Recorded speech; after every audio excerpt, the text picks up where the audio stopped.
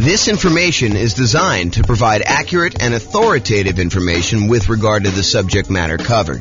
It is offered with the understanding that the presenters are not engaged in rendering legal, accounting, or other professional services. If legal advice or other expert advice is required, the services of a competent professional should be sought. Welcome to the Oxnard Real Estate Investing and Real Estate Financial Planning Podcast.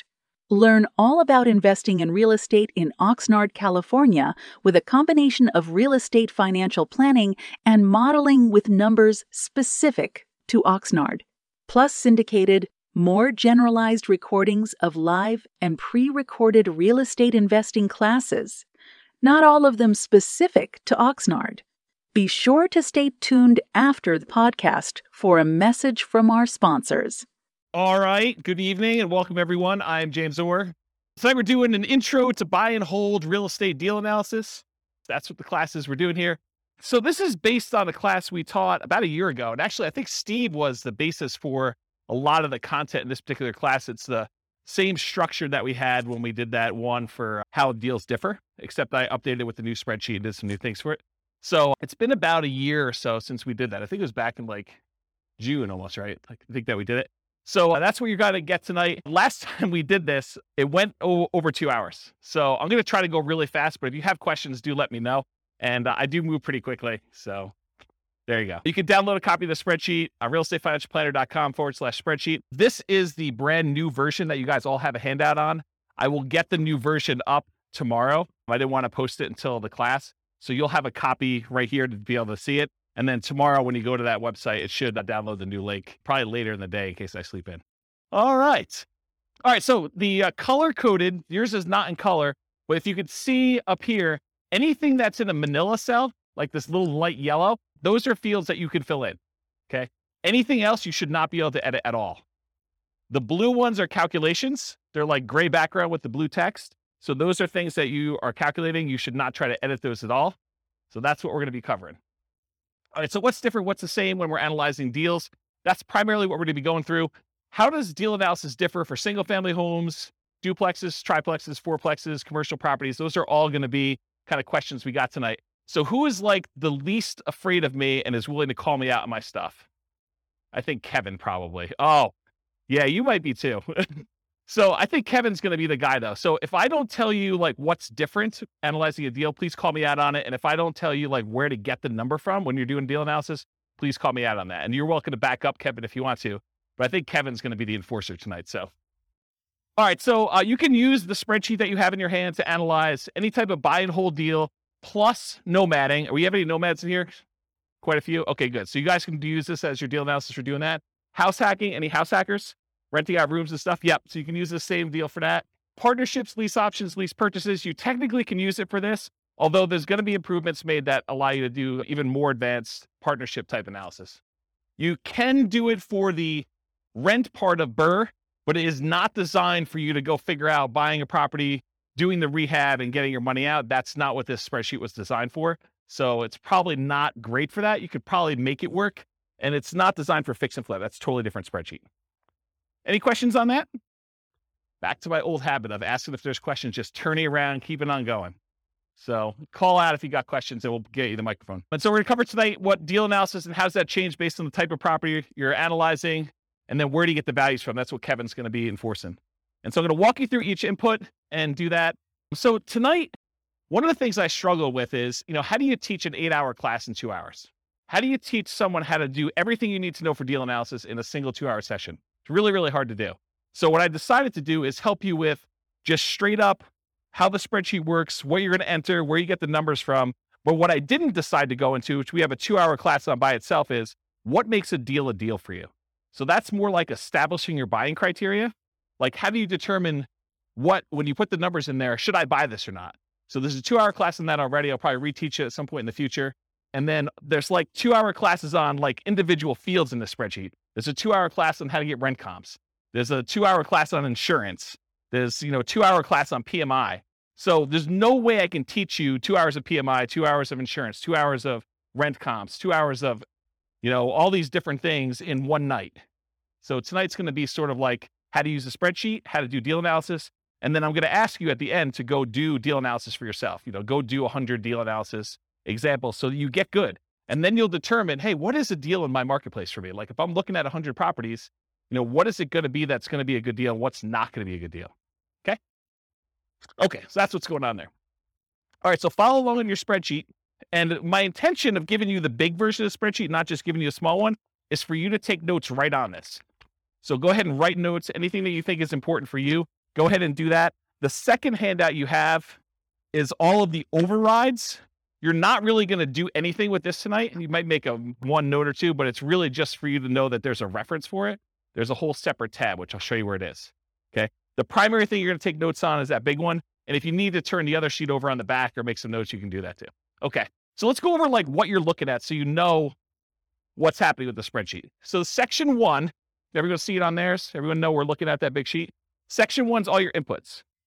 And my intention of making this spreadsheet the way it is simplify the number of inputs you need and don't clutter the spreadsheet with a whole bunch of extraneous data that you don't need, right? You guys may have seen other spreadsheets, used other spreadsheets, and you may have been like, what number do I look at to determine if this is a deal? Or like, why are all these extra numbers here? Do I ever use those? And until you've used it 100 times and realize, hey, look, I'm only looking at a few numbers on here, it's all extraneous. So what I did is I said, if they're all extraneous, why do we even put them on there? Why don't we just hide them onto like another page of the spreadsheet? And so that's what the intention was. So all of the stuff that's going to be on here tonight is going to be really simplified right here.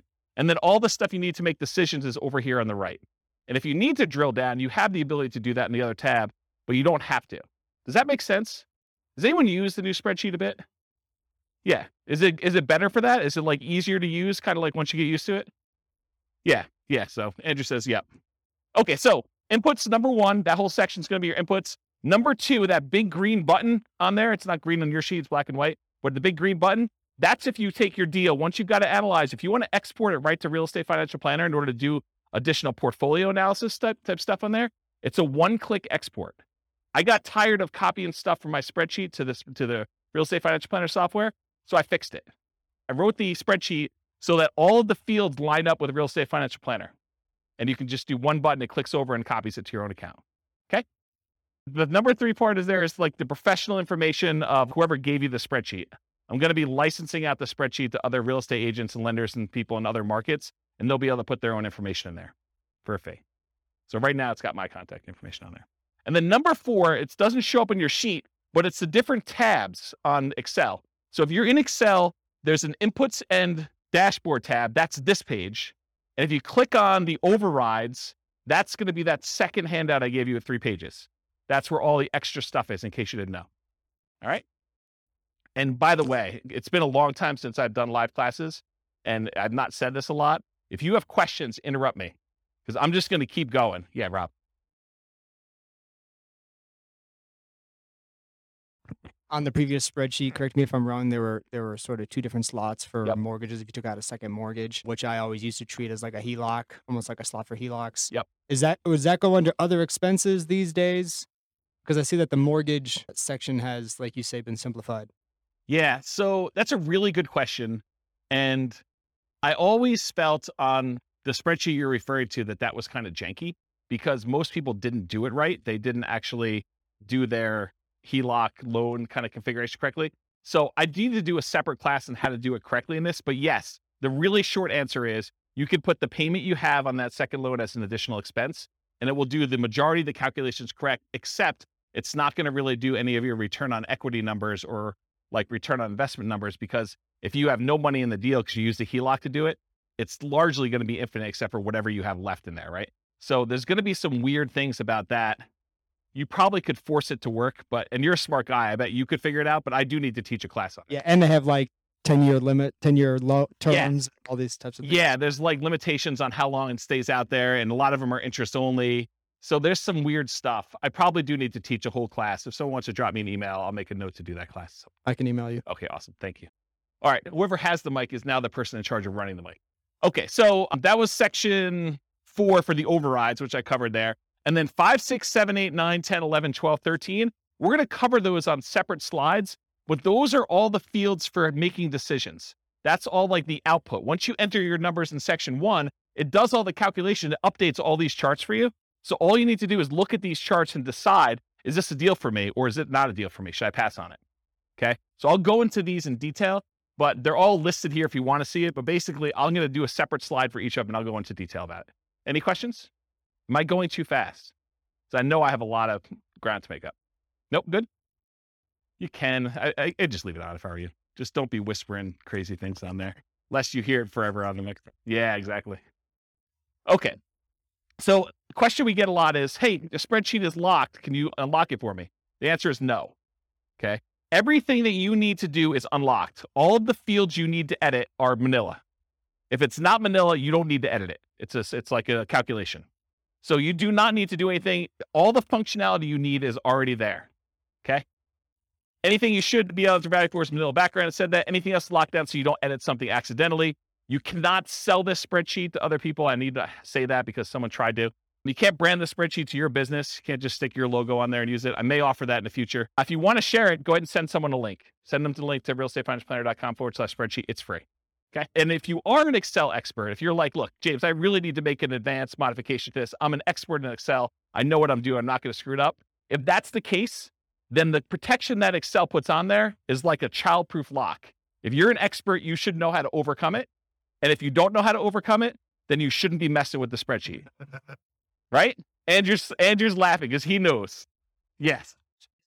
So the question was, I'll repeat it for the microphone. So the question is, this is really for buy and hold. Is there a separate spreadsheet for fix and flips and for BRRRR? I don't think I've released one in a very long time because I have not been focused on fix and flip for a very long time, but I'm probably due to make one. And so I'll go ahead and, if you want to send me an email, I'll go ahead and put it on my list to make a fix and flip spreadsheet. The challenge with fix and flip spreadsheets for a lot of folks is there's really like 3 major ways that people analyze fix and flips, and they're all slightly different. And so I need to be able to make the spreadsheet in a way that you can do all 3. So I'll have to think about exactly how I would structure that. Because I used to, a very long period of time ago, I used to cater to fix and flip people. That was like my niche. And my clients, like I'd like really high-end clients that were buying a whole bunch of fix and flip stuff. And they would all analyze deals slightly differently. And there were like 3 major schools of thought on how they do that. So I'll have to think about how I do it. If anyone has my old client book, I talk about the 3 different ways in the back of that book, if you've ever read that section. Okay. Does that answer your question? Awesome. Thanks. Okay, cool. So if you want to edit it, you need to know how to like do the childproof doorknob. If you don't know, don't be messing around with it. Don't ask me for the password. I'm not going to give it to you. Okay. Optional overrides. So this whole handout you have here, this is an example of all the overrides. This is the section I'm talking about. And really what it is, you click on that overrides tab and you can override anything. So if you've used previous spreadsheets before that had overrides for rent or overrides for sale price or overrides for maintenance or something like that, a lot of the people have been here, have used a spreadsheet before that had some overrides for that. Long gone are the days where you could only override 3 things. You should be able to override everything. And so that is now the case. All these Manila fields are able to edit anything you want for any calculation, and some of the calculations in 2 ways, like before the calculation gets made, or you want to override the results after the calculation is made, you could override that too. The thinking behind this is, and it probably works right now, I just haven't taught the class and haven't made sure, but the thinking eventually will be, this is not only the spreadsheet you will use to analyze deals, it is the spreadsheet you can then use to calculate and keep track of your deal over time. So instead of being able to say, hey, appreciation is going to be 3% a year, whatever the number is, you'll be able to go back and say, appreciation year 1 was this actual number. Appreciation year 2 was this actual number. My cash flow in this year was this actual number. And then it will update all of the return on investments, return on equity calculations using your real numbers in the spreadsheet. So that was the thinking behind building it this way. So that's what's coming. It probably works right now as it is, but I will be creating additional tools to make it easier to do that and some kind of like additional reporting. Okay. Any questions on that? Okay. So you can override a large number of inputs. You could see intermediate calculations and you could see advanced calculations all on that thing. If you want to look at what is available, go through and look at those if you want to. Okay. That's what the overrides is. All right. Mess it up. Inevitably, you're going to do some type of calculation. You're going to mess something up. You're going to have a number in there. You'll be like, why are my numbers so weird? Something is off. Download a copy of the spreadsheet and never use the one you download. Make a copy of that every single time so that if you ever need to go back to the original somehow, you can go back to the original. You can also use Control-Z in order to undo what you just did in Excel, or you can do the undo feature in Excel itself. So if you mess up something, Go restart and enter your numbers again from the beginning. If you're going to do another deal analysis, don't always use the one you did in case you made modifications on the overrides tab and you forgot you did that. Start fresh. Okay? And then save your spreadsheet often. All right, good. All right, so now I'm going to walk through all the inputs for you. So there's like categories. There's the purchase inputs. That's that little heading right there. There's the mortgage inputs. There's the income inputs, the annual expenses, and depreciation. I'm starting with purchase inputs. I'm going to go through them one by one, and Kevin's going to call me out if I don't talk about what's different when you're analyzing different types of deals or where to get the number from if you don't know when you're doing deal analysis. Okay? We're in agreement, Kevin? All right, awesome. Give him the mic. You just say, hey, you missed something. I'll do it. Doesn't really, he's not going to tell me what it is. Well, maybe he is.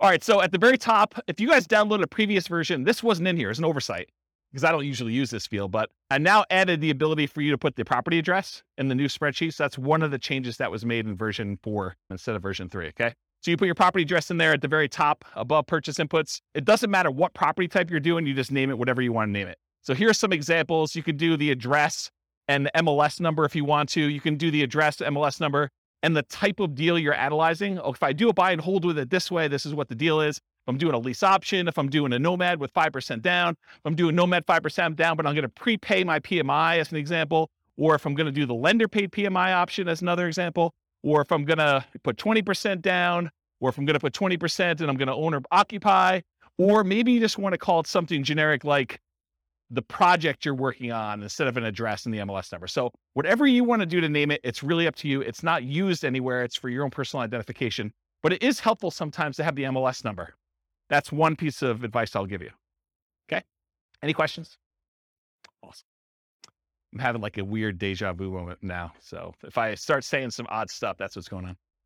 All right. So after repaired value. So I'm just starting at the top, working my way down. ARV stands for after repaired value. That's the value of the property once you've done all the fix up. If you're buying a property at a discount because it needs work, this is the value after you've done all your fix up on it.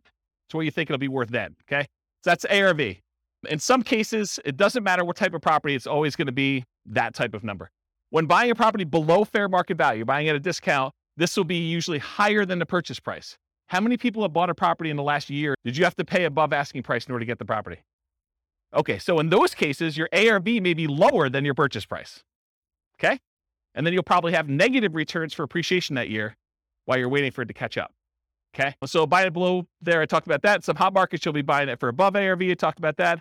Sometimes in this field, instead of just entering a number, especially with like new construction, I will sometimes use it as a formula. So in Excel, I'll say equals 450,000 plus 10,000 for the backyard, plus $12,000 for a fence, plus $3,000 for the appliance package. And so I'll just add up what all the values are instead of just putting in the total of being whatever it is, 500,000 after everything. Does that make sense? Because then I can go look back and say, why is it so much more than what I thought it was? What did I add in there? And I can look at them all individually. Cool? All right. So purchase price, this is the same regardless of whatever type property you're doing. When buying in the MLS, it's very common to have the purchase price equal the ARV. That is probably the most common situation. However, in our market right now, it's crazy. But, markets go in cycles. And, next year, 5 years from now, we may be able to buy properties at a discount. We may be, a little bit overpriced than people are doing stuff. And you come in under asking price in order to get your offer accepted. Who knows, right? Everything changes. So right now, though, it's pretty common to be above, but it's pretty typical over a very long period of time for them to be equal. Sometimes I'll even put in as a default that these fields equal each other. So I only have to edit one and it will just automatically update it for me. And that saves me a little bit of time, very little time, but it does save a little bit of time. If you're a real estate broker, any real estate agents in the room besides Steve? So if you are too? Okay, great. So if you're doing real estate and you're buying it and your real estate license, you can actually put in your purchase price, if you're taking your commission as a discount, you can do 0.97 times whatever the price was in order to do that calculation. So you can actually do the calculation in there in order to figure it out for yourself instead of having to do that. But all real estate agents can multiply by 3%. It's like a God-given gift for real estate agents to know how to do that. All right. Any questions on that? Sweet. Seller concessions. So a seller concession is when a seller gives you money to help cover some of your closing costs to buy the house. To be 100% clear, you cannot have a seller give you any of your down payment. You always need your down payment, but seller concessions can cover closing costs. They can cover things like buying down the interest rate on your loan. They can cover some prepaids, but they can't actually give you part of your down payment. So if you need 5% down or you need 10% down, you always need that amount. You can't use seller concessions to overcome that. All right, so seller concessions, that's that field right there. You enter in the dollar amount you've negotiated with the seller. You do this at the time of contract. So when you're negotiating the deal, you do it then. You don't usually do it afterward because you don't usually negotiate afterward, with the exception of if you're negotiating as part of an inspection or a appraisal. Sometimes you can negotiate and get the seller to give you seller concessions instead of adjusting the price. You put in the dollar amounts that you negotiated, and then we put in the percent. Why do we put in the percent? Why do we calculate the percent? You'll notice some of these I do a calculation for percent. A lot of them I don't care. Why is percent important here? Because loans limit how much you can get in seller concessions. They may say you can only have a maximum of 2% in seller concessions on a certain loan type. And so I want to show you what that value is so that you can see if you're over it. You talk to your lender to find out where you get that information from. Often you'd raise your offer price to include seller concessions to rules and some closing costs for the loan. And the reason you might do this is because it can improve your cash-on-cash return on investment. But the idea is, let's say you're trying to buy a $400,000 property. You could go to the seller and say, look, Mr. Seller, I know you've got this property listed for $400,000. I will offer you $405,000, but I need $5,000 back to cover some of my closing costs. So you're voluntarily paying them $405,000, $5,000 above their asking price, but you're asking for that back. So they're netting $400,000, the same amount they originally had on there. Does that make sense? Okay. So you would do that to improve your cash-on-cash return on investment. When you do your deal analysis, do it both ways and see what I mean. Go ahead and do it where you pay $400,000 and that you've got to come out of pocket for $5,000 for your own closing costs, or do it where you offer them $405,000 and you actually have $5,000 in seller concessions, and see how that impacts your returns. See for yourself. Okay. The property must still appraise. You can't say, hey, listen, I'll give you $405,000 and the property's only going to appraise for $400,000 because it doesn't matter. The seller's going to come back to you and say, look, didn't appraise. We were going to try to get you $5,000 in seller concessions. It's not going to go through. We're going to take some of those back. And maybe all of it, maybe more than all of it if it doesn't appraise for $400,000, or it may be partial amount. They may only say, look, it only appraised for $402,000. So I'll give you $2,000 in seller concessions. We'll adjust the price down to $402,000. Okay. This is all part of your negotiation. If you're buying all cash, seller concessions don't matter. Don't bother putting them in there. Don't bother negotiating if you're going to pay cash for a property. Doesn't make any sense. And at least in Colorado, and this may vary in other markets, but at least in Colorado, if you don't use your seller concessions, if you ask for $5,000 and between all of your prepaids and your buying down your interest rate and everything else, if you don't use the full $5,000, the seller gets the difference. So if you don't use it all, you lose it. Not the whole thing, you lose the difference, whatever you're short. So make sure that you're using that whole amount. Okay? Any questions on that? Down payment percentage. If you ever wondered, hey, James, why do you sometimes have us put in a percentage? Why do you have us sometimes put in a dollar amount? Part of it is what you're likely to get as a number. And part of it is what we need for the real estate financial planner when you export it. Okay. So for example, down payment, you're going to get a loan based on down payment amount. So I said, look, you really should have a percentage here. You shouldn't have a dollar amount. Although you could argue, look, I got $100K, I'm putting $100K down. So it's really a dollar amount. Well, then you got to adjust this percentage until it calculates whatever $100K is for you or whatever your total investment is for $100K. Okay. But in most cases, you're saying, look, I'm doing a 5% down loan. I'm going to put in 5%. It's going to calculate it for me and tell me how much I need. That's the majority of the times the way it works out for people. Okay. So you enter in the percent, the spreadsheet tells you the dollar amount, does that calculation for you. The down payment percentage will vary depending on the property type. If you go do certain types of properties, it's going to be a different down payment amount. And the loan. So call your lender to discuss the specific property and the specific loan programs you're doing if you're not already familiar. And then before you make an offer on a property, that's a really good time to double check. Because it sucks for you to go ahead and say, I think I know the loan I'm getting. You make an offer and you find out you can no longer get that loan, or loan programs have changed. You don't qualify for that loan, or something else weird has happened. So you want to double check as close to when you're making your offer as possible. See the financing classes. I mean, I can't teach 2 hours worth of financing in the middle of a deal analysis class, but there's like lots of financing stuff. Here's the really short version. Detached single family homes, like regular houses, owner occupant, if you're living in the property, there's a couple 0% down loan programs. USDA is one of them. It's for rural properties. VA is another one. It's for veterans. And then I heard a couple banks had some 0% down owner occupant programs. 3% down is a conventional loan program you can do. You can buy a house with 3% down conventional. 3.5% down is the FHA. 5% down is conventional, and you could do more than that. You could do 6%, you could do 7%, you could do 10%, you could do 15%, you could do 20%. Once you get above 20%, you no longer have private mortgage insurance. So that's kind of a key thing. Although I wouldn't be afraid of PMI in most cases. So typically 20% or more to avoid private mortgage insurance.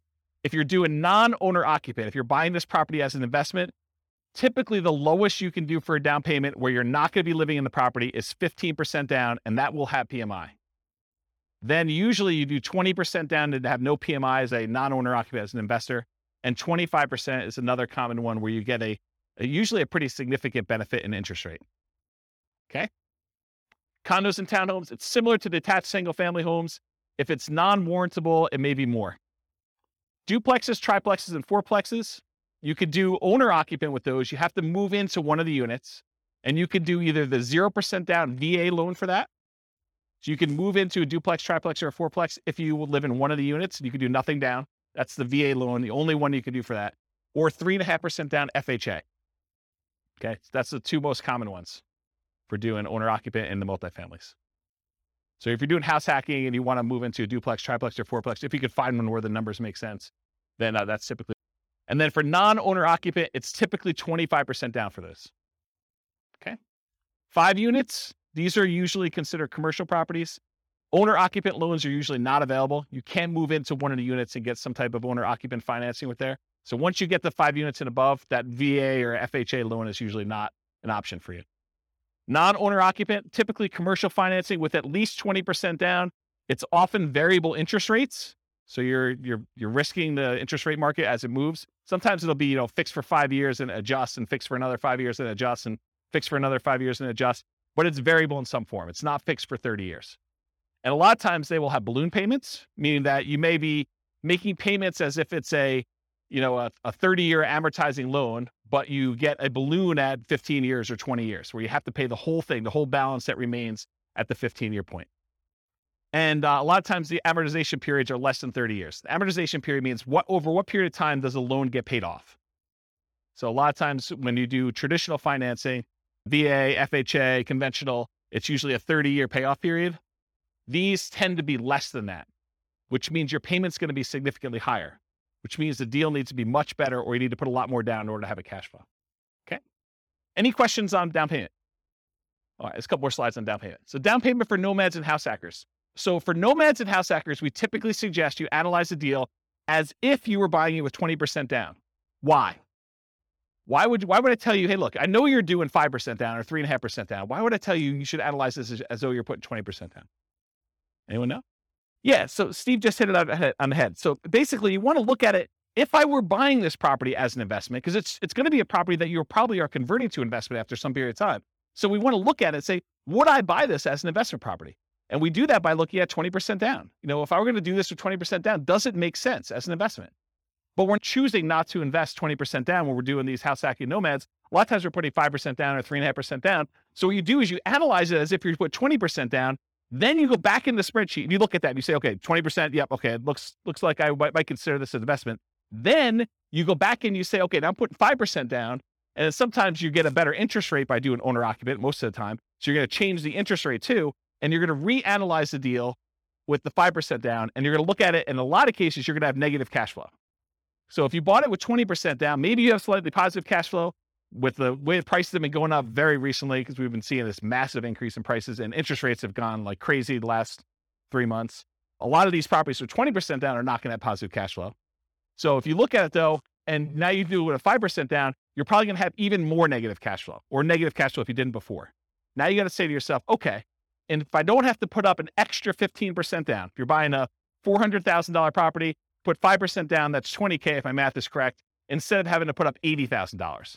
So instead of having to put up $60,000 more, am I okay with $200 a month negative cash flow? And you need to make that decision for yourself. That's why we do the 20% down first. You analyze it to see if it makes sense as a regular investment. Then you go and you switch it over to 3.5% or 5%. And you say, can I stomach and can I afford the negative cash flow on this property? I'm basically financing, I'm using that in quotes, the rest of my down payment over time. instead of having to come up with that extra $60,000, I'm saying, can I afford $200 a month for the next few years until rents increase and I no longer have negative cash flow? Does that make sense, everybody? It's kind of an important point. Okay. So once you're done analyzing with 20%, reduce the down payment to your owner-occupant down payment, whatever that's 0, 3, 3.5%, 5%, and change the interest rate if you're doing that, if you're getting an owner-occupant rate. And often this will result in negative cash flow. You're financing the rest of your down payment. Do you have positive cash flow if you put 20% down? That's usually what you'd use to make your decision to buy it as an investment. And then how long will it take for the negative cash flow to equal your missing down payment? So if you're doing, I don't have to put up $60,000, but it's going to be negative $200 a month. How many months could you go before you got to that $60,000 that you had to put down, that you didn't? I like to look at that number and say a long time. Okay. And then are you okay with this negative cash flow? And then I usually throw in the curveball because you get tax benefits of owning rental properties. Are you okay with the negative cash flow plus the tax benefits you get by owning the rental property, which is called cash flow from depreciation? That's calculating the tax benefits you get times whatever your tax rate is and how much cash you'll get back on your tax return, or less you can pay in on your taxes if you're taking your normal exemptions from your paycheck. And if those two combined, you're okay with that, then you can make your decision whether you want to move forward or not. So when we add regular cash flow plus cash flow from depreciation, the regular cash flow you have plus the tax benefits of owning the rental property, when we combine those together, we call that true cash flow. So whenever you see a reference to true cash flow on this spreadsheet, that's what we're talking about. And I'll jump ahead here because you guys have the handouts in front of you. But this first box where it has like these three things, this first box here, if you ever see it, that shows you your cash flow. It shows you your cash flow from depreciation. And then it adds them together for you in that third bar and shows you what your true cash flow is. So this is a really easy decision for you to say, this is my cash flow. This is my cash flow from depreciation. And this is both of them combined. And you could see they're split column charts to show you which one is which. It's just visually adding them as a sum. Does that make sense? Okay. That's why it's done that way. And I talked about this. Okay. Down payments. There are some really unusual situations. I just want to bring them up to your attention in case you're doing some crazy stuff. If you're buying property subject to or getting really creative, there is a chance you could have negative down payment percentage where, let's say, the seller overfinanced their property. They took out money in a cash out refinance. And now you're about to buy that property subject to where you're making payments on their existing loan. And they may be giving you money in order to come in there and take over that debt. They're going to give you part of the cash out refinance that they got in order for you to take the deal. In that case, you could have negative down payment. It's really rare, but I just wanted to bring that to your attention. I ain't going to dwell on it. Okay. All right, closing cost percentage. You enter the percentage. The spreadsheet tells you the dollar amount. It's typically the same regardless of property type, although the amount can vary a little bit. The amount of closing costs tends to increase with the loan type and the purchase price. The more expensive the property you're buying, the more expensive closing costs tend to be.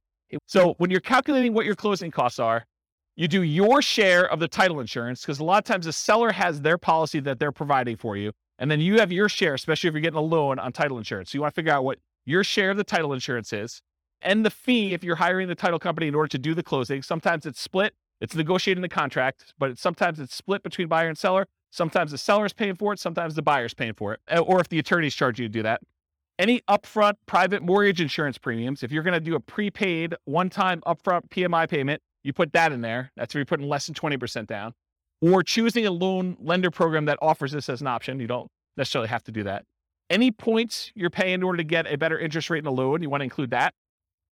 In some cases, you choose to take a higher interest rate and have the lender credit you back some money so that you have lower closing costs. So you call the lender and the lender says, hey, look, for a par rate, I'm not going to get into details, go watch the financing classes, but for a par rate, it's, 5%.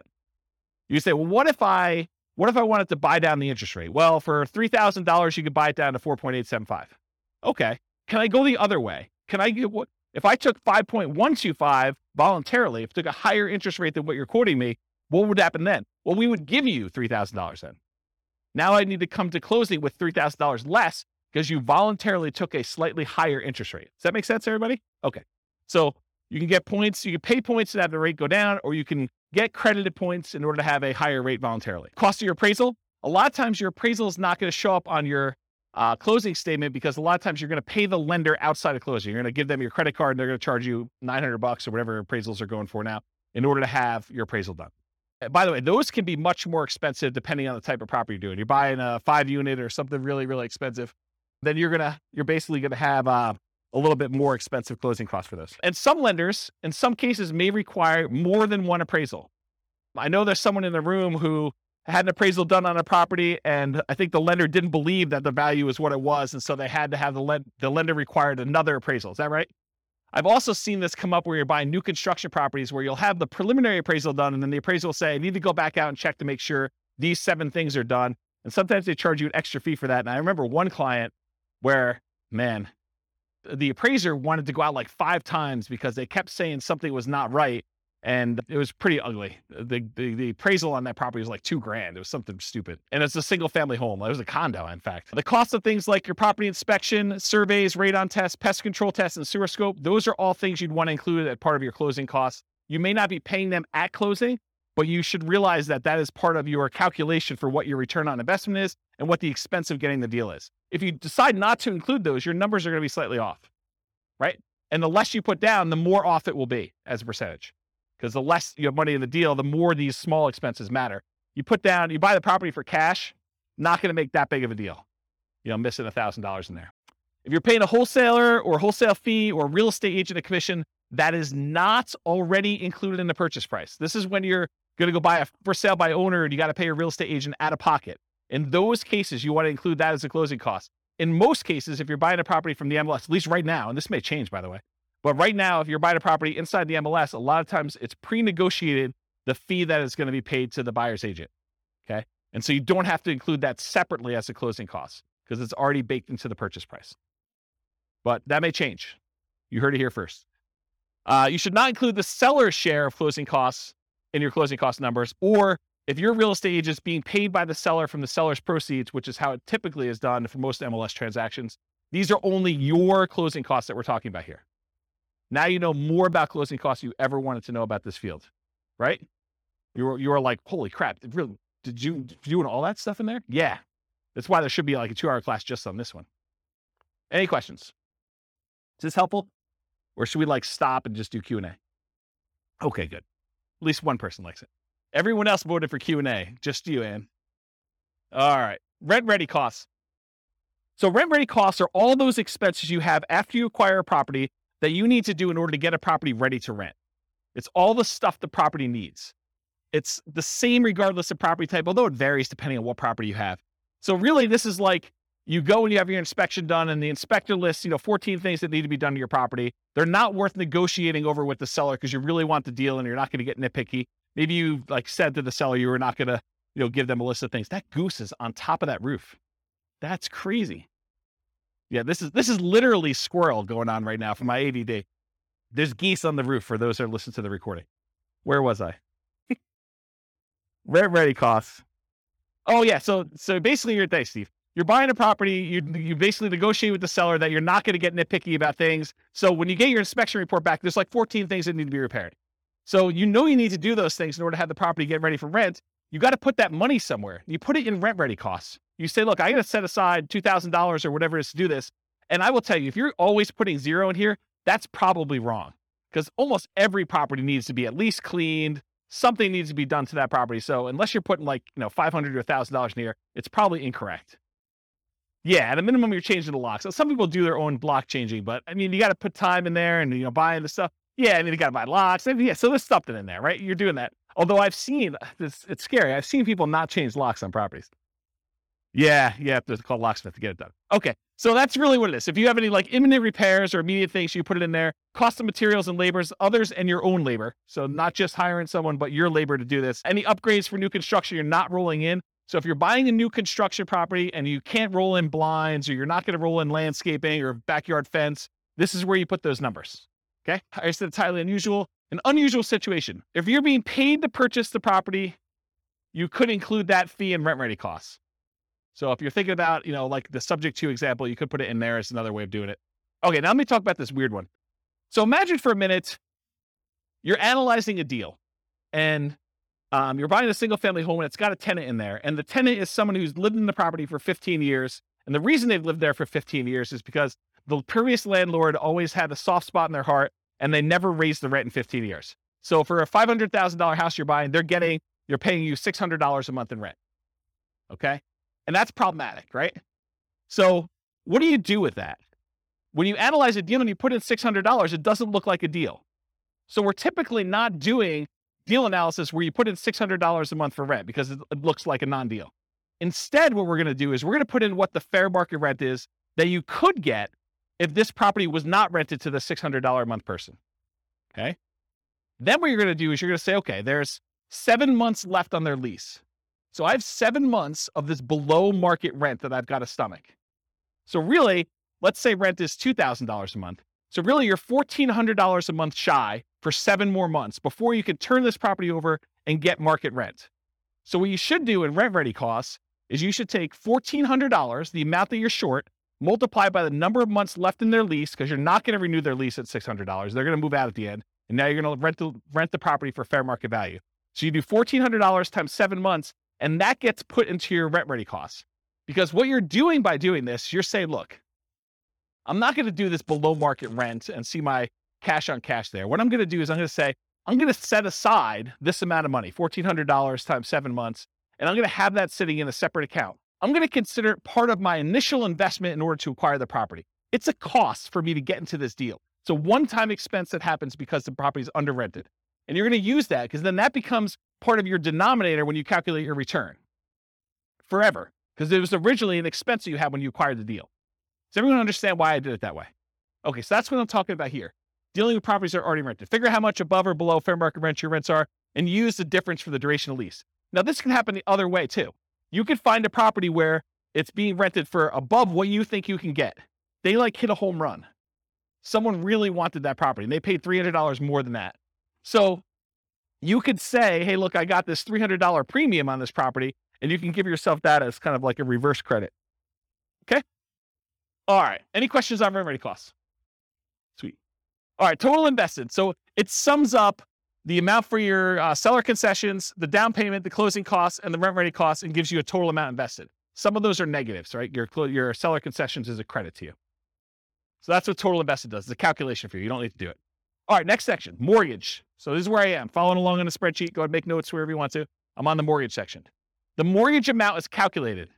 It's done automatically. It doesn't change based on the type of property. The mortgage amount is automatically calculated for you. It's based on the purchase price and the down payment. Easy. Mortgage interest rate. Where do we get this from? The lender.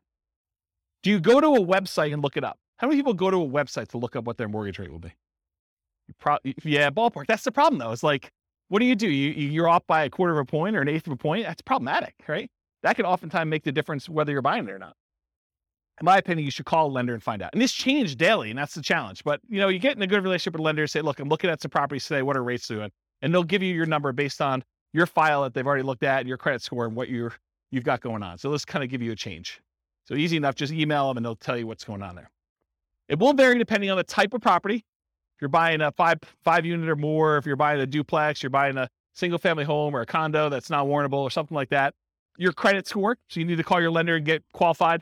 The loan type, if you're doing FHA or VA or conventional or whatever it is, and whether you're an owner occupant or an investor. So whether you're going to live in the property or you're going to buy it and not move in, that can affect your rate. You can do this, but the spreadsheet's not well suited for modeling changes in variable rate loans. So you could go in there and say, I'm buying this property and it can become variable in year 4 and it could be within this range and just rerun it a whole bunch of times and have it be formulaic, but I don't recommend it. If anything, go ahead and put in like your worst case to see how it would perform if you had to. Or better yet, don't get variable rate loans. That's probably the best answer. All right, so I think I talked about that. Any questions on mortgage interest rate? You haven't called me out at all. Am I doing that good or are you just like sleeping? Okay, good. That's good enough. Loan term. So this is based on the loan you choose and can vary significantly. The overwhelming majority of the loans you're probably going to get if you're doing buy and holds with conventional financing, house hacking or nomading is probably going to be a 30-year fixed rate loan. Okay. Those are the loans we usually recommend. So in most cases, it's going to be 360 months for this field. If you're doing a 15-year loan, it's 180 months. You can use the formula here and say 12 times whatever number of years you're doing, but for most of you, it's going to be 360. You're just never going to adjust it. And it might be difficult to find 30-year financing for 5+ units, which we talked about before. but you're not going to be able to go ahead and get 30-year financing for buying a 12-unit apartment building. It's really, really hard to do. Any questions on this? All right, private mortgage insurance. There's a whole 2-hour class on this, so I'm going to give you the really short version. It's not usually used for 5+ units, any type of commercial buildings, because in those cases, you're usually putting at least 20% down. A lot of times, even more than that. It's used when you put less than 20% down on a property. There's an entire class on it. Call your lender for your exact number. You can't go look online and say, what's my PMI going to be? Because it actually depends on how many people are on the loan, what your credit scores are, loan to value, type of property. There's a whole bunch of things that go into it, and which company they're using.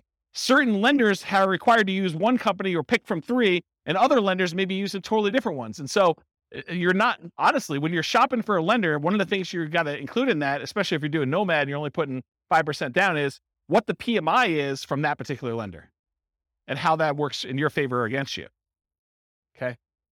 So enter in the percentage of the original loan balance for this, or guess and check until it matches the dollar amount. So this is one of those fields where I think you're probably going to get a dollar amount, but the real estate financial planner wants it as a percentage, because in case you change the number on the property and you make copies of it and you're buying it as a template in the future, there's reasons we use it as a percentage there. But a lot of times the lender's going to tell you your PMI payment is $114.86 a month.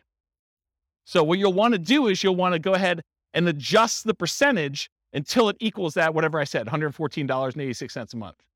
Okay, so you'll want to guess and check using this percent until you get there. I would, in a dream world, I would give you that number and you could put it as a dollar amount, because that's probably the way you do it. And as I say this, I think maybe I should change it. But the reason why it's done that way is when you copy this to the real estate financial planner account, you're saying, I want to buy this property every year or whenever I can for the next 5 or 10 years. We use it as a percentage of the value, because if you kept it as a dollar, it would always be low. So I don't know, to be determined. If you guys keep using it and you want to complain, go ahead and email me and maybe I'll change it. Any questions on PMI? Yeah. You said earlier you wouldn't be afraid of PMI. Can you just expand on that for me? Yeah, so that's great. So PMI is very similar to that discussion I had where I said, look, you're not putting 15% extra down, so you don't have to put up that $60,000 more. PMI is just another expense, so you don't have to put up that $60,000. So if the PMI is $100 a month and you're negative $100 a month in cash flow, now you say it's $200, because it actually includes it in the cash flow calculation for you already. PMI is just part of that expense of being able to not have to come up with an additional $60,000. So you look at your numbers and you say, is this still a good investment for me overall? And am I willing to pay the PMI or not? And you just make a decision, right? If you're trying to acquire a property a year, you're trying to do dollar cost averaging or dollar value averaging, depending on how you look at it, for real estate instead of stocks, and you're doing Nomad, you're buying a property every year and you're moving in, you keep doing that, then PMI is an expense of being able to do that, because you don't have to come up with a full 20% down. If you can come up with a 20% down, maybe you don't even move in, right? You just kind of buy properties. But if you're doing 5% and you're kind of conserving your down payments, this is a way to do it, provided you have enough income to support that as you continue to acquire them. Make sense? Yeah. Yeah, it drops off after a period of time for a lot of loans. FHA, not. Yeah, so Nick in the back is saying, with the rapid appreciation we've had, it drops off pretty quick. And yes, that's true, but we don't always live in really highly appreciating markets, right? Like we could see whatever we've seen, 9% a year for the next 3 years, and then we could see some negative appreciation. We could see property values decline because we just gained 27% or 30% or whatever we did compounded. Maybe we're going to give a little back. Don't be afraid of that, right? When you're buying, you're doing like dollar cost averaging or dollar value averaging. If you're familiar with that concept in stocks, you're putting a certain amount of money or you're buying a certain amount of stock, and you're doing that every year so that when the market's up, you sometimes buy. Oh no, is it not plugged in? Oh, so I was saying when you're dollar cost averaging, dollar value averaging, you're doing the stocks, when the stock market is up, you buy fewer shares for the same dollar amount you're invested. When the real estate market is up, you're buying one house, you're buying because it's the smallest unit you can do. But when the market's down, you're getting a better deal. So when the market is up, you're buying properties, you're kind of like riding the wave for all the ones you own, but the ones you're buying are a little bit more expensive. When the market's going down, yeah, you're losing value on these temporarily, but you're buying slightly better deals on the ones that are down here. Okay, so that's how I look at it, if you're thinking about it that way. Okay. All right, so the next field is, when do you drop private mortgage insurance at what loan to value? And so, as Nick said, a lot of lenders say once you get to 80% loan to value, they will drop the PMI payment off. So you can put in at what percentage your lender tells you here. Some lenders will tell you it's 78%. Some will tell you 80%, whatever it is they tell you. It's usually 78 or 80, depending on who it is that's telling you that. Sometimes they don't know, but put it in there around there. And so usually when your property value then gets to the point where you have 20% of equity, you're 80% loan to value, then your PMI payment can go away if you ask the lender, look, my property value is this. Can I have my PMI removed? Anyone have their PMI removed? What were you told? 80%, 78? Did it matter? It was like 20%, 27% equity. Okay, so what he was told was, for the recording, that if he just kept making his payments, when it got to 78%, naturally it would automatically drop off. Or if he paid for an appraisal and the appraisal showed that there was 20% equity, 80% loan to value, then it would drop off then. So you could pay a fee in order to have it go away. Is that what you guys were told too? Yours different? Okay. We had one who couldn't remember and the other one said, yes, that was true. Well, you're like me. You're too young to be losing your memory like that. Oh, I actually didn't know that. So apparently there's a 2-year minimum for PMI for Fannie Mae, Freddie Mac. Oh, someone's arguing that they may be lender dependent. So, and again, this is why you need to talk to your lender and find out, and it could change. And these change all the time, right? Rules for loans do change. So by the time you listen to this recording, it may be totally different. And if you refinance where you still have PMI, then it starts over. Yeah. All right, so often use 80% here. If your loan does not automatically drop PMI off once your loan hits a specific loan to value, for example, FHA loans do not automatically drop off. So if you're doing FHA loans, PMI is forever. Doesn't matter your loan to value. Once you get an FHA loan, you're paying PMI for the duration. It's one of the bad things about doing FHA. One of the good things is you can buy duplexes, triplexes, and fourplexes with 3.5% down. And the interest rate's not that bad. But you're never getting rid of that PMI. You just should calculate it in as part of your payment and figure out what that looks like. Okay? Most conventional loans, though, it drops off at some point. In the event that it is an FHA loan, though, use 0. Okay? All right. Income. Should be easy. Monthly rent. Use the fair market rent you'd expect you can get from the property. I have a whole class on how to determine fair market rent. I can't teach a 2-hour class on that right now. I use rent-ready costs to adjust for current rents that are not fair market. Remember, this is that example of someone really had a soft spot in their heart and they were getting $600 a month for a $2,000 a month property.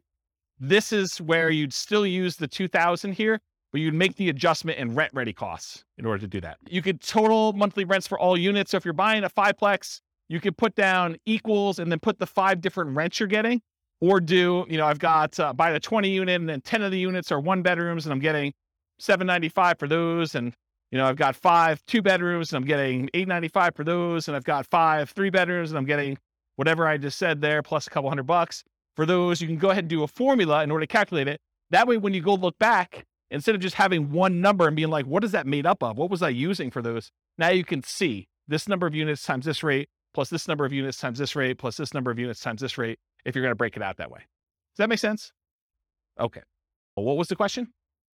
I don't want to use quotations to hold. Yeah. If you don't know how to do formulas in Excel, go look it up. I'm not going to teach that tonight. But yes, there's rules about that. Andrew, you have a question? You want to get the mic? Yes. You're renovating a place and it's going to take a month or 2 to get it ready. Yeah. Does that mean the loss of rent, you should not be considered loss of rent, but also goes back into rent-ready costs? Yeah, so that's a weird one. It's like a personal preference in some ways. I think probably the best practice there is to put in your personal cost or holding costs for a month or 2 to do it, but not a loss of rent. That's how I would probably look at it. It feels like it's a decreased rent, similar to the fair market rent versus the other one. You still got fair market rent, you're just not earning it for a month or 2 because it's a discounted rent because you're renovating. Yeah. Maybe. I would personally, I just put in what my holding costs were as like a expense because your rent was 0. Right. So 0 minus whatever your expenses are is going to be what your holding costs are for that period. So when I said you were getting $600, that's the same calculation, right? Because I guess you had personal. I'm thinking about the graph about the return in dollars for year 1, because there you're assuming you do get the full rental minus the vacancy. So I was sort of saying, well, that's what you don't get. Yeah. That's interesting. I'm also deeply about when the start of year 1 is, whether it's the day after you purchase or when it's rent ready. And I think it needs to be the day after your purchase. I agree with that. I think it's the day you purchase in case you have a 6-month period. This is sort of like Burr, right? This is the problem with the Burr property. and why the spreadsheet was not specifically designed for that, because that's what it is. You're talking about a BRRRR property. We have 3 months of holding costs while you do rehab, and then you're going to refi or you're going to keep the property and do it that way. So yeah, I'd want to think about that a little more. My gut tells me you put your holding costs in there, but you're saying... My feeling is that we should start like year one on the day after purchase, and then anything that's inaccurate after that, whether it's fair market rent that's off because of the old lady thing, whether it's loss of rent for another reason or because it takes you a while to spend the rent ready costs, it doesn't matter. Put that all in the investment on day zero. Yeah. Yeah, that's a good question. Good point. Yes, the answer, I'm glad you did. Glad you came here tonight. That's awesome. All right, so I talked about that total for all the units. Bill back for utilities and parts of HOA. So if you got a triplex and you have one central water line coming in, you're going to bill that back. Make sure you include that in here and stuff like that too. In our market, it's customary for the landlord to pay the HOA fee. That's customary in our marketplace. This may differ in other markets. In other markets, you may be able to pass it on. However, if part of the HOA is a utility or a benefit to the tenant, we may bill back. For example, garbage. In some of my neighborhoods, garbage is lumped in with the HOA. And so sometimes we'll break that out and say, hey, look, you have a garbage utilities fee. It's whatever it is, $25 a month. Or I have no idea what garbage is. $45 a month, whatever numbers it is. And so you can bill that back separately and pull it out of the HOA if you're thinking about it that way. In some HOAs, there's like basic cables included or non-potable water fee. And so you could break some of those out. It's going to be hard for you to break out everything for the HOA. But some of them, I think you could rationally make a good case for doing that. All right. Any questions on monthly rent?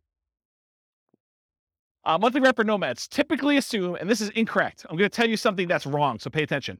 So when we nomad, by definition, you're getting an owner occupant loan. You have to move into the property. You have to live there for a year. That's a rule of nomad. You will commit loan fraud if you don't.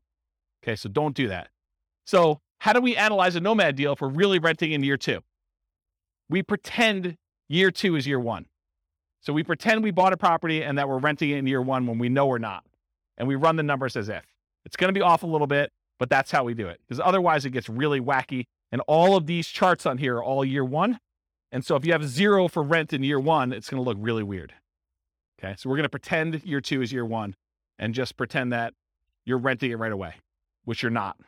Unless you're buying a duplex, triplex, or a fourplex, in which case you're getting some rent that's just below market for that first year. Okay, so most folks will use what they can get in rent today. In many markets, this will be slightly lower than what you may be able to get a year from now as rents sort of go up a little bit, especially if you start searching for your... However, and I think you guys have experienced some of this, especially in competitive markets where you don't quite have the time to plan when you're buying your replacement property, you may be forced to accept a slightly lower than ideal rent because your lender requires you have a signed lease in place. And so for that first year, you may get screwed a little bit, right? Right? You guys are smiling. You guys know about this? Yeah. So yeah, renting in January, like that's another bad example, but that's the idea. Sometimes on that first transition out, you're a little short. That's what you got to do. You got to suck it up. Would you rather not buy the property? It's almost like a cost of acquiring that property, your rent difference. In fact, you could argue you put it in your rent ready cost on the next deal. I'm short on the last property going out. The numbers still look amazing. Okay. So that's what I talked about there. Other income. This could be different for multifamily properties or single family homes, but typically what other income usually is, it's stuff like if you've got an on-site laundry facility or you're kind of like providing internet and you're charging tenants an extra fee for access to internet, or you're renting out garage spaces or a storage closet or something like that, or covered parking. Those are examples of other income. Any questions on other income? All right, annual expenses. This is that next section there. So vacancy as a percentage. You enter in the percentage and the spreadsheet's going to tell you the dollar amount. Vacancy rates can vary between unit types. For example, vacancy may be lower on single family homes than 5 units or above or 10 units or something like that. I'll typically recommend a vacancy rate of 3% if you are a superstar at property management. If you are not a superstar at property management, it's probably going to be higher. Unless you're under renting your property, and then it's going to be lower. Okay? So, and that's a really good point. So if you're really pushing rent, you may have a higher vacancy. If you're really under renting it, you may have lower vacancy. You're trying to find this kind of delicate balance between a reasonable amount of time to fill your properties at a reasonably good market rent. Make sense? Because rent's not an exact number. Traditionally, we'll see slightly lower vacancy rates for single-family homes, with it increasing with the number of units. Single-family homes are typically the lowest vacancy, then duplexes, triplexes, fourplexes, then large commercial residential type buildings. What you use will depend on your property management skills. Are you starting 60 to 90 days in advance to advertise the property, and the state of your real estate market? In a slower, softer real estate market, your vacancy is probably going to be higher. So you need to be more aggressive. You need to make sure your skills are on peaked out for doing that. And if you don't know what number to use in your marketplace, pick a number, and you're going to get better with this over time, and it may be wrong in your estimate, or go call a property manager and find out what vacancy rates are for your market. But realize one property management company could have a very low vacancy rate and tell you a very low number because maybe they're renting things a little bit lower than they should, or they're starting really early, or they're really good. And another one you could call up, another company with a lot of units, could call up and they could tell you it's much higher because they're trying to get top of the market rents, or they're kind of doing it once the property becomes vacant, or, it varies depending on the property manager and their skill level too, and the types of properties they have in their portfolio. And I talk about this. Vacancy rate is also a function of your rent amount. In general, the higher you're pushing rent, the higher your vacancy will be. Any questions on vacancy? Property tax percentage, you enter the percentage, a spreadsheet tells you the dollar amount. Regardless of property type, use the actual property taxes for the property. But here's where it's problematic.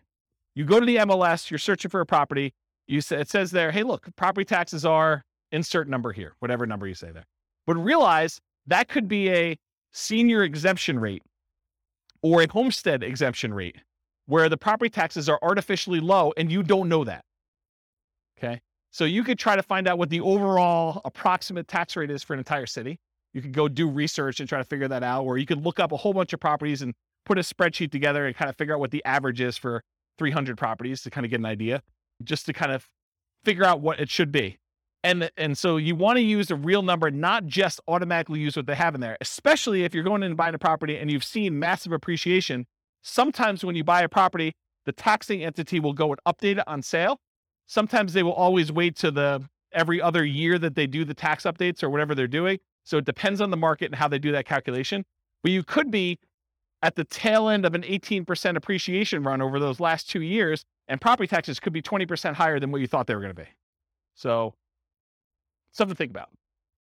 Also, with new construction, you can't go look up what the value of the vacant land was and what they're being taxed at, because that's not like real life. You may have a period of time where you have a really low tax rate when you buy a brand new property, but in most cases, they update that pretty quickly. And it's going to be based on whatever usually the builder will give you an estimate. We're estimating property taxes are going to be about whatever it is, 1% or 2% of the property value. Okay. Talked about that. Any other questions? Yeah. Yes, metro taxes would be included in here because metro taxes are typically included as part of the property taxes in many cases. Yeah. And if in your market, because not everyone's listening from locally, if in your market they're not, they're done separately, you can combine them and put them in here. Good point though, Nick. Yep. Any other questions? Cool. Property insurance. You enter this amount and the spreadsheet tells you the percentage because you're often quoted this number from your insurance agent. So you call up your insurance agent, you say, look, I'm thinking about buying a $400,000 single family home.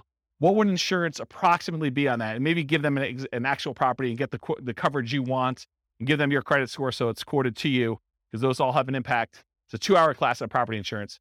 But basically, if you go in there and you find out what that is, and then you adjust it a little bit based on it's a little bit more expensive property, it's a little bit less expensive property, then when you're ready to make an offer on something, go firm this number up with your insurance agent. But don't go harass your insurance agent doing an insurance quote, a full workup quote on every property you're analyzing. That's just dumb.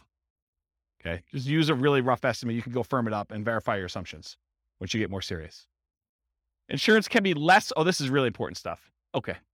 So your insurance can be less for condos and townhomes than for single family homes, because a lot of times the insurance policy you're buying is covering your risk, what the insurance company will need to replace if you have a claim. And in a lot of cases with condos and townhomes, the HOA covers studs out or the exterior of the building. And so part of your HOA fee is for the HOA to cover all that exterior maintenance, and if there's hail damage on the roof or if there's damage to the sides. And so you're not paying for insurance to cover those things here. You're paying for it in your HOA. Okay. So in this case, your insurance may be lower for condos and townhomes which will help offset a lot of times those higher HOAs. So when you think about, you're analyzing a deal and you're thinking to yourself, hey, I've got this deal I'm analyzing, but the HOA is killing the deal. Well, maybe, but in a lot of cases, part of that HOA is really maintenance on your property or insurance on your property. And so you'll usually give up a little bit, like lower your number slightly for maintenance and lower your number slightly for insurance, because the HOA is covering some of those. And you can use, I'm going to reference the capital expense and the maintenance and the capital expense spreadsheet a little bit here, but you could do those spreadsheets and figure out what you're paying and figure out what the insurance company is paying, and then kind of make the adjustments there so that it's a little bit fairer comparison. Does that make sense? Anyone lost by what I just said? Because that's kind of an important point. It's honestly one of the reasons this class exists. Because I think this is what Steve was getting at when he was buy duplexes. Yeah, I mean, duplexes, sometimes you have less maintenance with a duplex if everything is sort of independent and you have one shared roof, but sometimes duplexes are even more expensive. You have a shared entryway and you've got to be responsible for maintaining that. And so it really depends on the property. It's not just automatically X is better than Y. I don't know, that's how I would say it. Okay, let me make sure I covered all this. Insurance can be less. Talked about that. It's coming to HOA for condos. Be responsible for the exterior. Often buyers responsible for studs in. We talked about that. Still need to verify with the HOA. So you want to check with them to make sure. Part of the HOA can informally be attributed to and justify a reduced maintenance number in the spreadsheet. Call your insurance agent to get an accurate estimate of what insurance will be. Watch the 2-hour class on insurance. I think I talked about that. Okay, HOA dues. So that's the next field. HOA dues tend to be higher on properties where the HOA is responsible for maintaining significant portions of the property. If the HOA is really just sort of a compliance arm, their HOA fees tend to be really low. If your HOA covers exterior maintenance and roofs and a golf course and a pool and everything else, expect your HOA to be much higher. Okay? You're less likely to have HOA dues as the number of units increases, most likely to have with a condo or townhome, more likely with a single family home, less likely with duplexes, triplexes, and fourplexes, and least likely with 5+ units. Although there's exceptions to that, but I think that's a general rule of thumb that you're less likely to see HOAs the more units you go. In properties where the HOA dues include some maintenance, any type of maintenance at all, you might be able to justify using that lower maintenance number and insurance costs. And this can offset part of that HOA fee to make condos, towns more competitive from a return on investment perspective. I didn't cover it here, but we need to talk about this. So let's say you're in a big neighborhood and you have a huge hailstorm comes through and, the HOA is responsible for roofs. And they realize that 90% of all the properties need new roofs now. And they don't have enough reserves in order to handle their kind of like deductible for having all the roofs done. So they're short. So what does the HOA do when they don't have enough money to do the repairs on the properties that you own? They do what's called a special assessment. So they come to you and they say, look, we're short and we need to have a certain amount of reserves. So we're going to go ahead and say, each of you needs to cough up $1,000 per unit to cover your share of the deductible to have these roofs done, because we didn't expect a hailstorm to do all these roofs at one time. So they come to you to say, okay, we all need $1,000 from you. What if you don't have the $1,000? That's a problem. But you can buy insurance to cover that deductible. So if the HOA comes to you and they say there's a special assessment for whatever, roof, sidewalks, whatever they need to do that for, you can purchase a separate insurance policy. You need to talk to your insurance agent about this, where the insurance company will then pay for the special assessment on your behalf. So you're paying a monthly fee of whatever it is, $25 a month. And if there is a special assessment at any point during the time that you're paying that policy, then the insurance company will cover that special assessment fee. So if I were personally buying an HOA or condo, I would always buy the special assessment insurance, in my opinion. Okay. Any questions on that?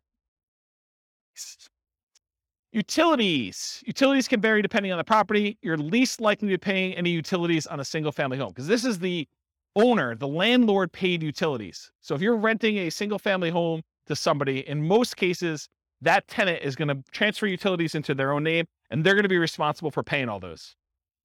You're not going to be responsible. But what if you have a triplex where it's a type of triplex where you walk into a part of the building and it's like an interior sort of like lobby, and then you've got 3 doors to the 3 different units on the inside? Who's paying the electric bill for the centralized unit? Who's paying for cleaning in the centralized unit? So those types of things, If you're paying some type of utility for the properties that's not in the tenant's name, then you need to put that in here. It can vary depending on property type. You're least likely to have that with the single family homes, as we discussed.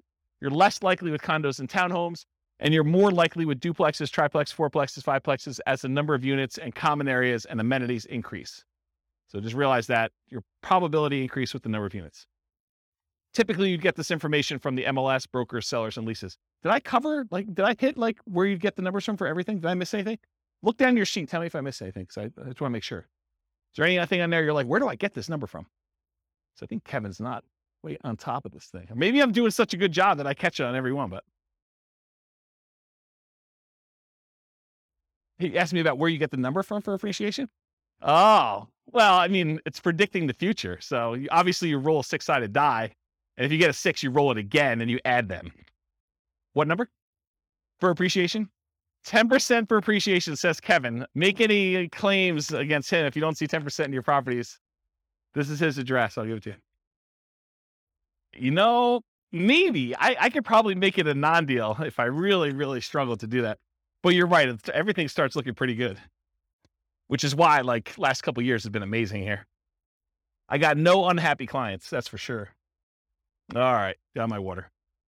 All right, so we talked about utilities. Any questions on that? Other expenses. I combine these two into one slide. You're slightly more likely to have additional other expenses on properties with more than one unit. This is like if you have to do snow removal on a fourplex, because who's going to shovel snow when you've got shared walkways and stuff? Or lawn care, or things like that. Most likely have 5+ units as the number of common areas and additional shared amenities increase.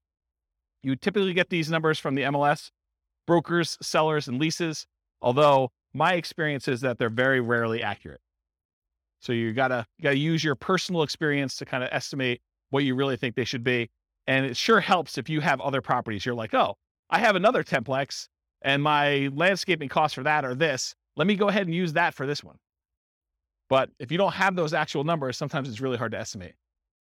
All right, maintenance percentage. Maintenance can vary depending on the property type. It tends to increase as the number of units and the number of common areas and additional shared amenities increase. Think about this. If you got to maintain a central area, that tends to increase your costs. Single family home where you're responsible for all maintenance tends to be higher than condos and townhomes where the HOA is responsible for some maintenance. We talked about this idea. Part of the HOA can be informally allocated for maintenance instead. Some investors will include or at least mix in some capital expenses with maintenance. So if you haven't watched the 2-hour class on capital expenses, I would strongly recommend you watch that because it's mind-blowing. But the idea is that some things some people consider to be capital expenses are probably maintenance, and some things some people consider to be maintenance are probably really capital expenses. And so you try to figure out where the blend is for what percentage you use here and what percentage you use for CapEx. Just between the two of them, you need to cover everything. Think of it that way. So in that class on CapEx, I have a basic spreadsheet and advanced spreadsheet. I'll show you those, I think, on the next slide. And then keep track of your maintenance and capital expense numbers over time to get a better feel for your own numbers. And as we see periods of massive inflation, what should you expect to see with maintenance and capital expense costs? To go up, right? A lot. You were thinking they were going to go up 3% a year, and now we saw whatever inflation was, 9% or 8%, whatever number they're quoting you. Then realize you're going to see a pretty big uptick in that. All right, so advance for condos and townhomes where some maintenance is handled by the HOA. Estimate the portion responsible in the HOA fee and then subtract that from what it should be to do your reduced percentage. So you go do the calculation to find out, oh, the HOA is responsible for A, B, and C. That usually costs X dollars per year. And my maintenance number is $3,000 per year. I can subtract the number that the HOA is responsible for. So I really only need to do this dollar amount, which is this percentage. So do that math for yourself. CapEx, same type of idea. They can vary depending on property type, similar to maintenance, except these are less frequent, often larger expenses. One of them I quote as a percentage of gross rent. That's maintenance. The other one I quote in dollars per month. Or this is annual, actually, so dollars per year. All right, these are examples of the two spreadsheets in that CapEx class. I really recommend you go watch those. This is the basic one. The basic one you put in the cost in today's dollars of all these different things that you're going to do, how frequently and number of years that you replace them. And then it will take an inflation rate into effect and tell you, this is what it will cost this number of years in the future. So this is what my yearly cost is that I need to save. And this is how much I need to save each month. So it tells you how much you need to save for the year's costs and how much you need to save for the month's costs in order to have all these things covered with inflation this number of years out for one use. So that does the basic one. The advanced one is more complicated because it does the cost in today's dollars, the frequency, and then you can put in how old the thing is today. So you may only have, instead of 10 years for an air conditioner, you may be 5 years in. So you really only have 5 years to save up to replace an AC. So that'll take that into account, and it'll adjust all the different years for all the different units. And then it also takes into account if you're putting money aside, what you're earning on that money in some type of savings account, and if you're increasing the amount you're saving each year with inflation or some other number. So the advanced one does a whole bunch of calculations. It's almost like cash flow planning for CapEx. And it shows you your account balance over time and sees if you ever go below zero, and shows you when they all happen and how big order of magnitude they are, like how large the expenses are. And it sums up all of them in this bottom one. So the advanced one is for someone who's like, yeah, I really, really want to know and have an understanding of CapEx. The basic one should get you close. Okay. Management does not tend to vary based on property type, although with some properties, especially larger multifamilies, you may be hit with your property manager minimums, which would make your percentage higher than you would have estimated. For example, if you're renting, you've got like a 20 unit and there's a whole bunch of like 1-bedroom units in there, like studio or efficiency apartments in there. And, they're renting for $550 a month and your property manager's minimum is $600 a month.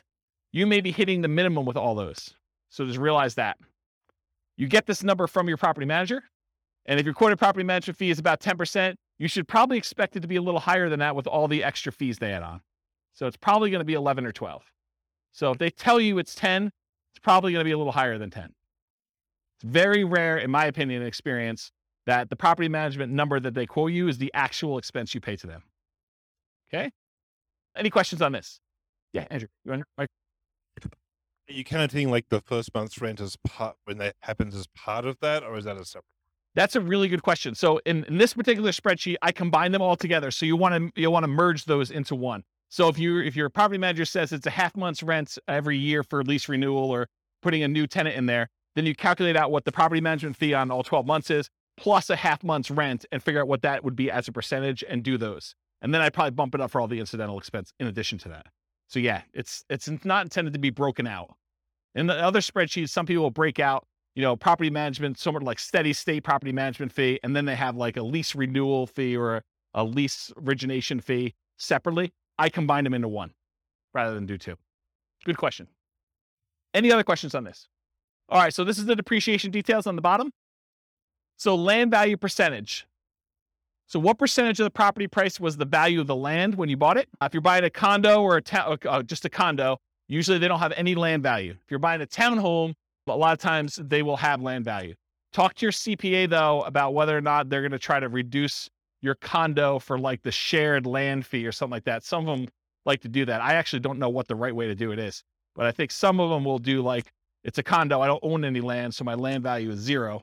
And some will say, well, you're built on something, and so we got to kind of attribute it to that land, and I'm not sure which way they do it. Anyone know like what their CPA does? Okay, yeah. No one knows. It's a mystery. So that's a land value percentage, because when you depreciate a property, what we're trying to figure out here, one of the reasons why we ask these questions, is we're trying to figure out what the depreciation benefit, what the tax benefit of owning a rental property is from the government. And then what we need to know to calculate that is how much of the purchase price was land, because you can't depreciate the land, you can only depreciate the building. So we need to know what percentage was land. Then we also need to know whether it's a commercial or residential property. And by commercial residential, I don't mean, 5 units and above. I mean whether people live there or not. So if you're doing an industrial building or, some type of like other commercial thing, which I can't think of right now, but something where people don't live in, that's commercial. And that's at a different time period. And then residential is 27.5 years. And then lastly, I need to know what your effective income tax rate is to estimate what that cash flow from depreciation will be for you. I need to know what your tax rate is so that I can say, hey, look, you're going to be able to depreciate this amount of money, and at your tax rate, it's about this much per month for you. Okay? So what the land percentage is, then we're asking about property type, single family home, condos, townhomes, duplexes, triplexes, fourplexes, and 5+ units. We're typically using R, just residential. So you're doing an R or a C here. And if you put an R there, it's going to use 27.5 years. If you put a C, it's going to use 39 years. The overwhelming majority of you will not use 39 years. If you would put a C here, you would know. You would know. Okay? So use R unless you know otherwise. And then finally, your effective income tax rate, it's the same regardless of the property type. It's used to estimate that cash flow from depreciation benefit. We multiply the gross depreciation amount times your tax rate to estimate, it's only an estimate, how much your tax benefits would be in cash flow to you. So here's I'm not an accountant, I'm not a CPA. Here's the layman's version of what depreciation is, okay? Let's say you make $100,000 a year between you and your spouse, and you own a property. And after you take out the value of the land, the building itself divided by 27 and a half years is $10,000, okay? So after you take out the value of the land, you take the value of the building, you divide by 27 and a half years, and that equals $10,000. That $10,000 is what I call gross depreciation. You're not going to hear your accountant or your CPA talk to you about calling it gross depreciation. That's like a real estate investor, James kind of term, okay? So gross depreciation is $10,000. So what it really means on your tax return, again, layman's, go talk to your CPA about actual details. Instead of having to pay taxes on $100,000 now you only have to pay taxes on $100,000 minus the $10,000 in depreciation. So you're really paying taxes on $90,000. So if you think about it, the $10,000 that you got in gross depreciation, if you multiply that by whatever your tax rate is, that tells you how much you did not have to pay in taxes. So $10,000 times 20% effective tax rate says about $2,000 a year is what you're actually not having to pay in taxes by owning that rental. Does that make sense? Okay. Yes, it is only for rental properties. So if you are renting out part of the property you're living in, I believe you could take some depreciation, but not the full amount. Good for house hackers. Yep. Once you convert your property from an owner-occupant as a nomad, which you can take depreciation for, in year 2, you can start taking depreciation. Okay? If you don't qualify, if you're like a high income earner and you don't qualify to take depreciation, go ahead and put 0 here, and it will actually remove depreciation benefit from there. If you think, hey, look, I make too much and I don't want to see it, or I make too much and I'm never going below this income, then you can go ahead and use 0. But technically depreciation rolls over and you can take it later, is my understanding. Again, I'm not a tax guy. Okay. All right. No other questions on this? And it's only an estimate for depreciation. It'll be a slightly different calculation for you on your taxes. All right. Defaults and overrides. So we're done with that input section for taking your notes. Now I'm moving on to this thing, but there's not a lot for you to look at. So I'm going to run through a couple ones on here that you may want to modify, the more common ones for you to modify. You can modify whatever you want. You could see all the ones that are kind of like filled in shaded squares. Those are all manila colored. You can edit all those. All right. However, these are the most common that you'll want to override, in my opinion. Appreciation rate. Kevin thinks properties are going up 10% a year. You could go into here, find the appreciation tab, and modify that from, my default, which I'll show you what it is, to Kevin's default of 10%. I wouldn't use 10% if I were me, but Kevin would recommend everyone use 10%. Then everything looks like a deal. Okay? So appreciation is one of them. Rent appreciation rate, how fast rents are going up. That's another one I think you may want to modify, especially if you're in a market where rents are not going up or property values are not going up. Although lately it seems like every market has property values going up. But there have been historical periods of time where property values in certain markets have not appreciated, especially certain types of properties. So you'll find they're good cash flow markets, but their property values are the same price as they were 10 years ago. Although that's probably not true recently. But maybe it's not going to be true in the future either. I mean, maybe it's going to be fixed. Maintenance, especially for new construction. I have a slide on this. Sales costs. If you're a real estate agent and you don't have to pay, the cooperative part of the real estate commission, you can go ahead and reduce the sales costs on here as one example. And refi costs. So if your lender is quoting you a different number than what I have in here for your refi costs, then go ahead and change that too. If you find yourself wanting to use a different default for an override, like you're like, James, I'm tired of going in here and actually changing your appreciation rate every single time, or your rent appreciation, or the refi costs, or what my cost of sale are, then go ahead and change it once. Use that as your default spreadsheet that you used from the very beginning. Then only use yours. Don't download mine every time. Does it make sense? So edit it once. You don't need to do it all the time. All right, so override. So this is an example of how to do the appreciation rate. This is in the overrides tab. You can see it on your handout. This can vary depending on property type. Some people believe that single family homes appreciate faster than condos or townhomes. The data I have does not show that to be necessarily true. They're really close. But maybe over a long period of time that is true. Although it doesn't make sense to me because then people would buy condos and townhomes because they would be undervalued.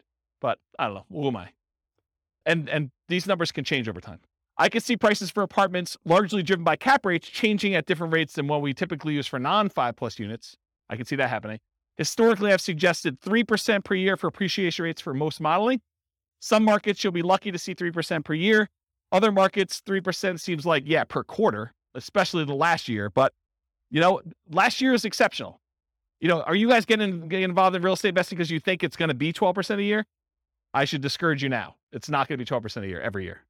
You might see some years like that. That's what's great about it. You accumulate a portfolio and you have some lean years, and then all of a sudden it's like, I'm so smart. I have like all these properties and they've got up in so much in value. This is like amazing.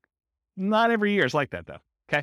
So in order to do that though, either right here, appreciation rate, it shows you what the number is. If you put a number in here, it'll change it for that year for you. And then it will usually repeat it, I think. And so you go ahead and change it, and then you change it for each year that you want to change the appreciation rate. Okay. That's how you do it. Same idea for rent. In fact, the same thing I basically just said. I've historically used 3% for rent depreciation rates. You'll be lucky to see in some markets. In some markets, 3% seems low. So you can go ahead and change the assumption though. Rent depreciation rate, it changes right here. You can't change it for year one because that's the number we're using from the homepage. So you put in the rent, it doesn't go up in year one, right? It starts in year two that it went up that amount. So you go ahead and do the appreciation rate there. And then it shows you what the monthly rent is. You can even override individual rents if you want to. Like everything is overrideable. Overrideable. I think that's a word. Okay, so that's another one you'll do. Maintenance. So I'll talk about the maintenance one. So you can adjust maintenance. If you're going to buy a property and you know it needs a lot of work, you can crank up your maintenance for the first few years while you're doing all the work. But another case that we see a lot is new construction, where you're buying a property and you know that because you have a home warranty from the builder and everything's brand new, that you're probably not going to see pretty high maintenance for the first few years. So you could artificially lower your maintenance numbers. Historically, I used to teach you put 2% in for year one, 4% for year two, 6% for year three, 8% for year four, and then you go up to the 10% per year. And that only works in our marketplace with our rents and kind of like how things work out. If you don't feel that's conservative, don't use it. Use 10% from the very beginning. That's more conservative to do that, or whatever number you believe is true for you. So you can override that. I'll mention one thing too. So you could either do, I'm going to set aside this chunk of money in rent-ready costs to deal with a property that needs a lot of repairs, or you could say, I'm going to pay for these repairs out of cash flow and crank these numbers up until you think you'll be done, right? So you could say, I'm going to put aside $20,000 to do all these repairs in this property when I buy it in rent-ready costs, or, hey, I'm going to do whatever this number is till I get to zero cash flow, essentially, and for the first X number of years until I paid for it from cash flow. Sales costs. So this is another part of the spreadsheet. It shows you your sales costs. So you can do your closing costs, which is what you have to pay when you're selling the property, any real estate commissions as a percentage that you're going to pay there, or depreciation recapture tax. So that when you get this depreciation benefit while you own the property, but when you sell it, the government's like, we want our money back. So you get this huge benefit of depreciation, cash flow from depreciation while you own it. But then when you sell it, they actually look at what you took and they want you to pay taxes on the amount that you took as gross depreciation. So that's what depreciation recapture is. When you go to sell a property, we want to then pull that out. And so usually the tax rate for that, it varies a little bit. It's based on some situations, but it's usually 25% of the gross depreciation amount up to your income tax rate. So if you're paying less than that, it's usually lower.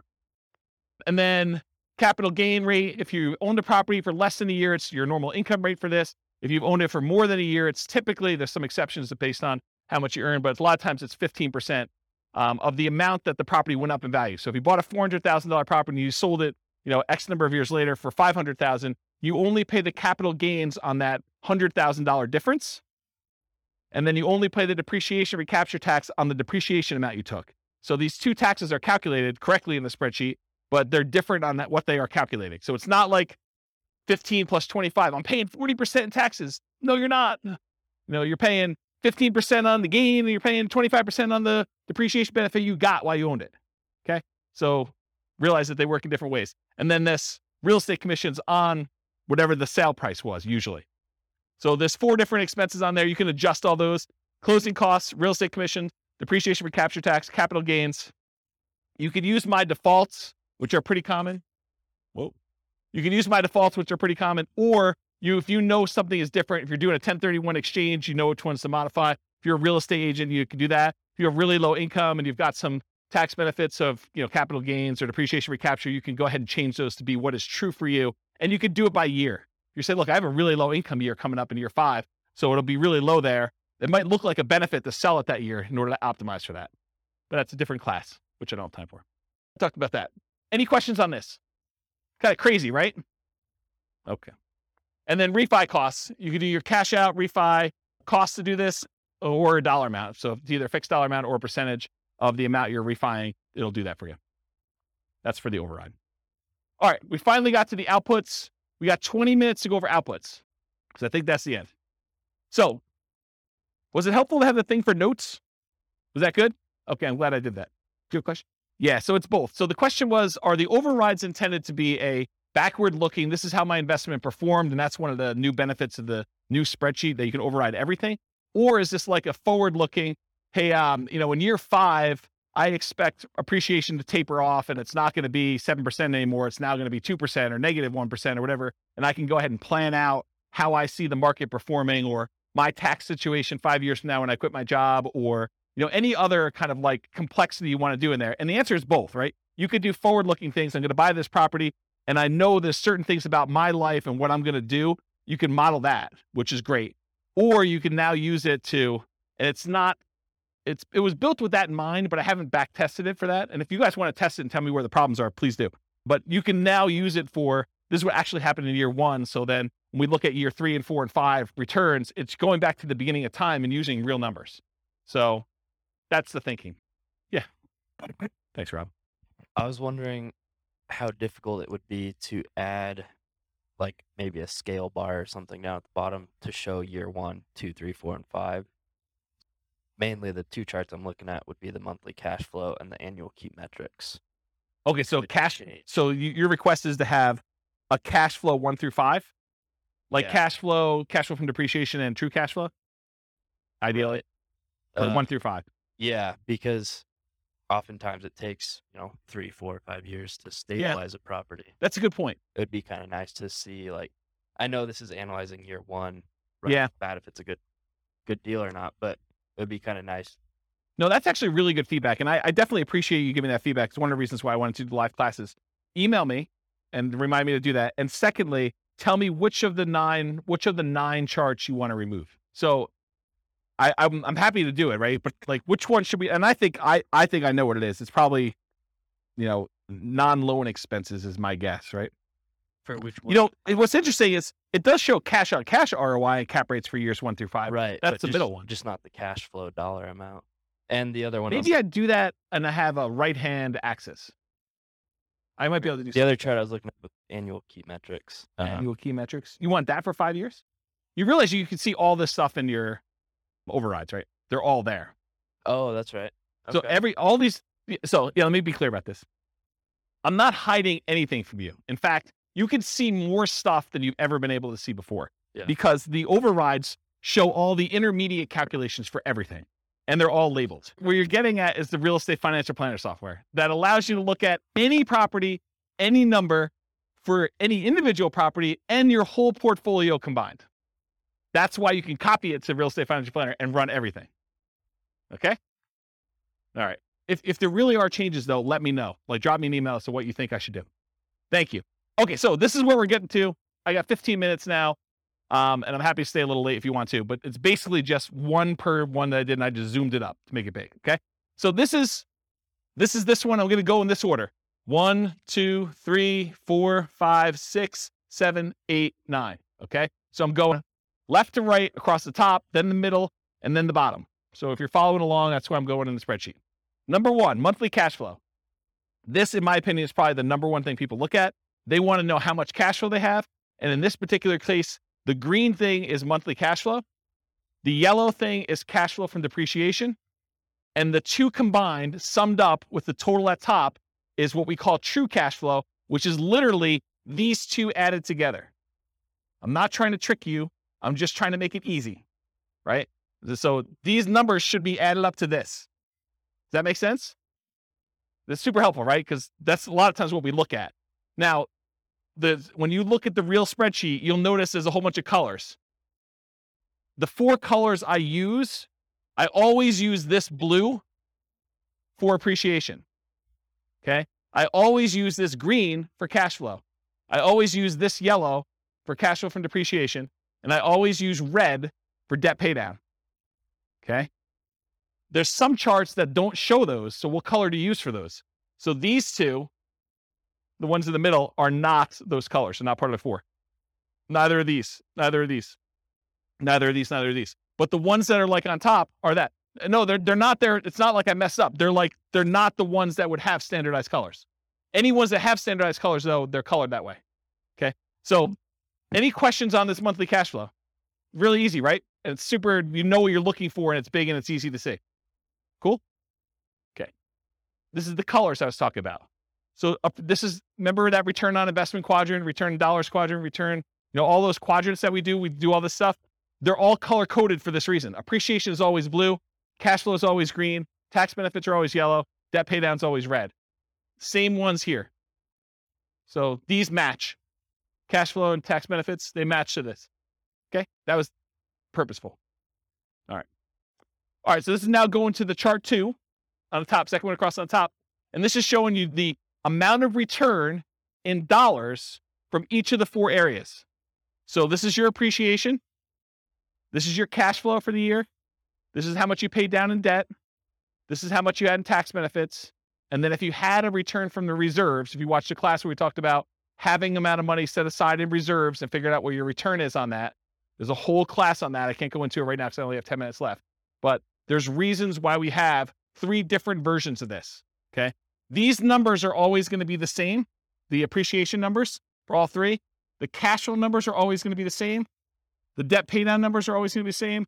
The tax cash flow from depreciation numbers are always going to be the same. The number that changes is how much you get in reserves, whether you have 6 months of reserves, RIDQ plus R6. R6 stands for reserve 6 months, or 12 months of reserves, R12. Okay. So it shows you the dollar amounts, and now the total is on top here. So the total amount of your return, if you're not doing reserves, if you're like saying, screw James, I don't believe in this reserve thing. I've got a credit card. I'll just do that. Bad idea. But if you're doing that, $21,445 is your total amount. The majority of it coming from appreciation. The next biggest one is your debt pay down, a little bit of cash flow, a little bit of tax benefits. Okay. So you could see that. Then you see how much you got. If you had 6 months of reserves, you're getting a return on that.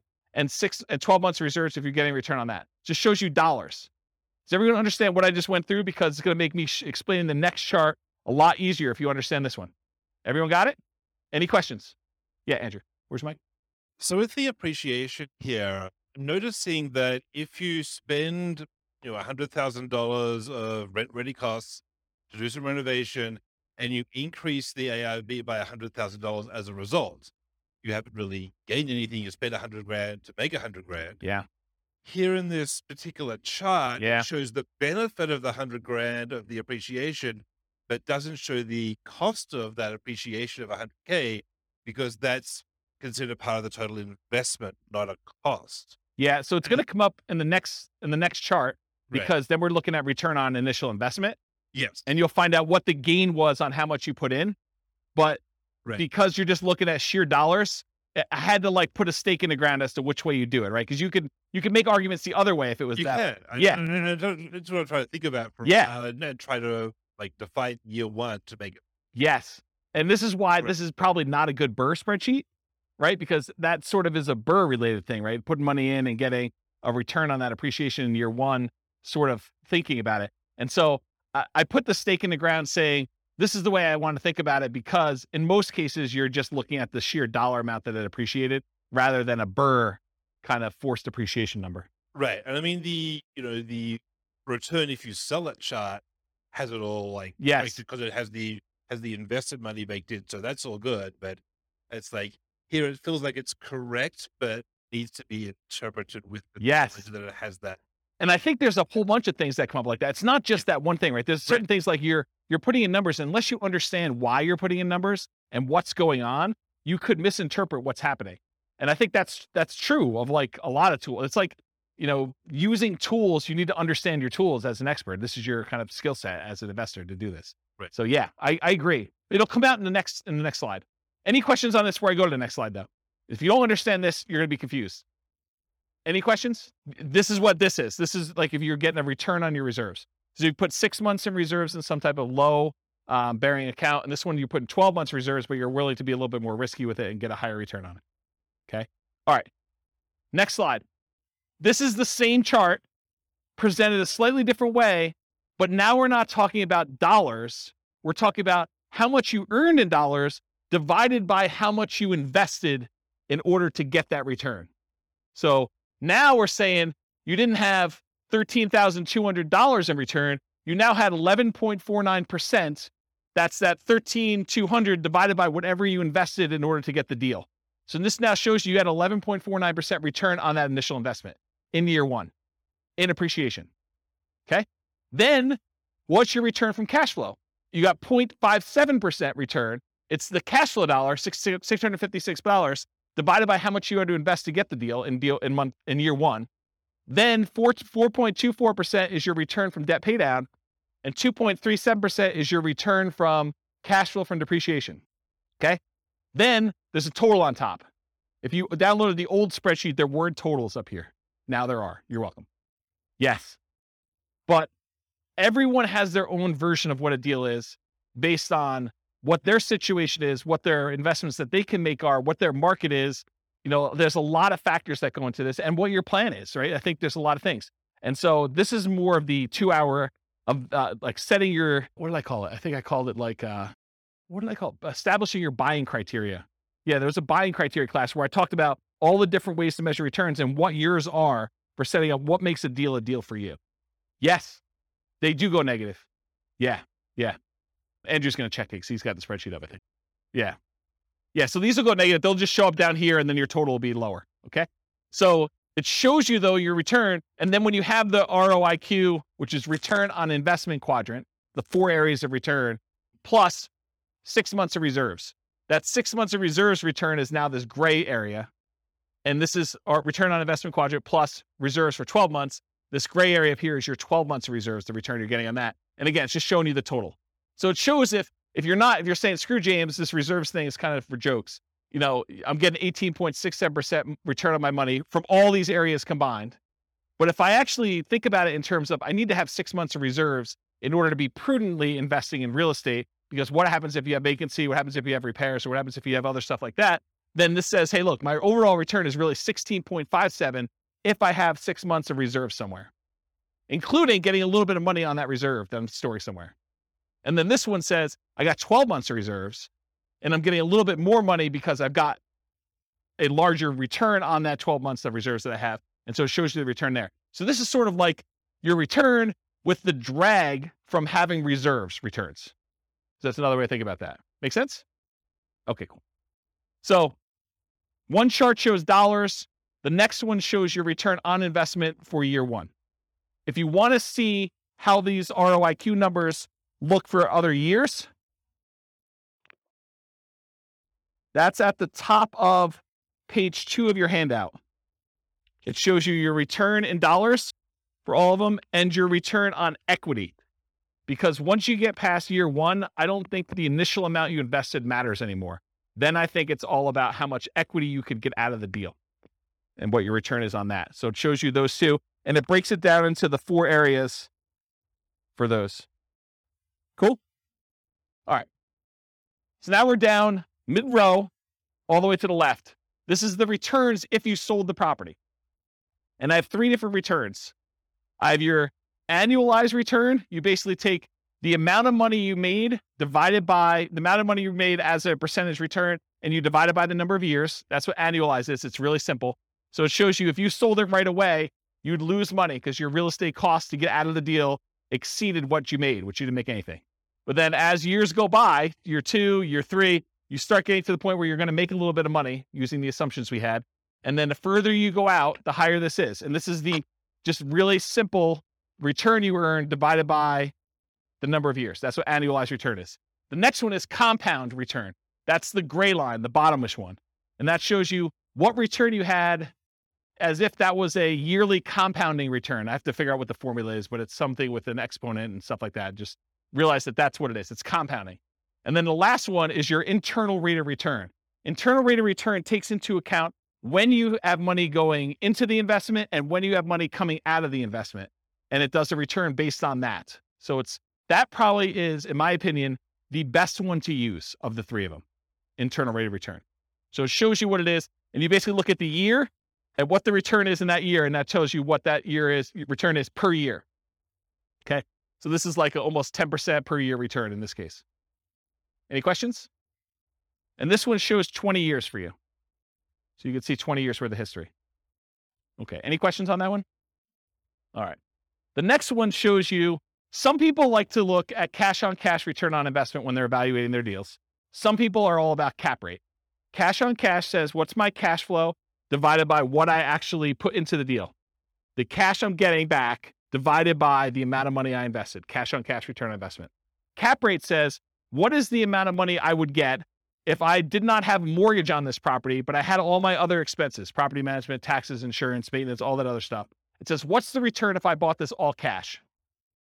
So it's net operating income divided by purchase price or value, depending on when you're calculating it. But cash on cash is the rate of return you're getting on the money you have invested in the deal. So if you want to do cash on cash, it's these green boxes and they're labeled. So in this case, year one, you get 0.57%, 1.14, 1.73, 2.34, 2.97. And then cap rate just shows you the numbers going all the way across. So if someone says to you, look, I'm buying a 5 cap property, that's cap rate, 5% capitalization rate. Okay. Any questions on that? Yeah. Michael? Purchase price, not for the ARV and not dependent on the closing costs and rent ready costs. Is that correct? Yeah, this is a weird one, right, Andrew? Because I mean, it depends on what you're saying. You can make an argument that it should be on ARV, right? Because that's really the value of the property. It's like your net operating income divided by the value of the property. That's how it's calculated in year 2 and 3 and 4 and 5. But year 1, we often use purchase price. So I don't know. I mean, or it could be purchase price minus closing costs because you can't get away without. Yeah. So are you going to the bank and you're trying to show them, like how bad this is, or, or you bragging to your friends at a coffee party and you want to tell them the better number? I don't know. It's literally like you could go either way. What I actually do here, I don't remember. Probably. I think it's purchase price. Yeah. So that sounds, well, it shouldn't be. It should be ARV. Okay, maybe ARV. Because if I'm doing year 2 and 3 and 4, I wanted to be consistent. Yeah. I didn't want to have a number there. So I do ARV, but you can make a really compelling case to do purchase price, right?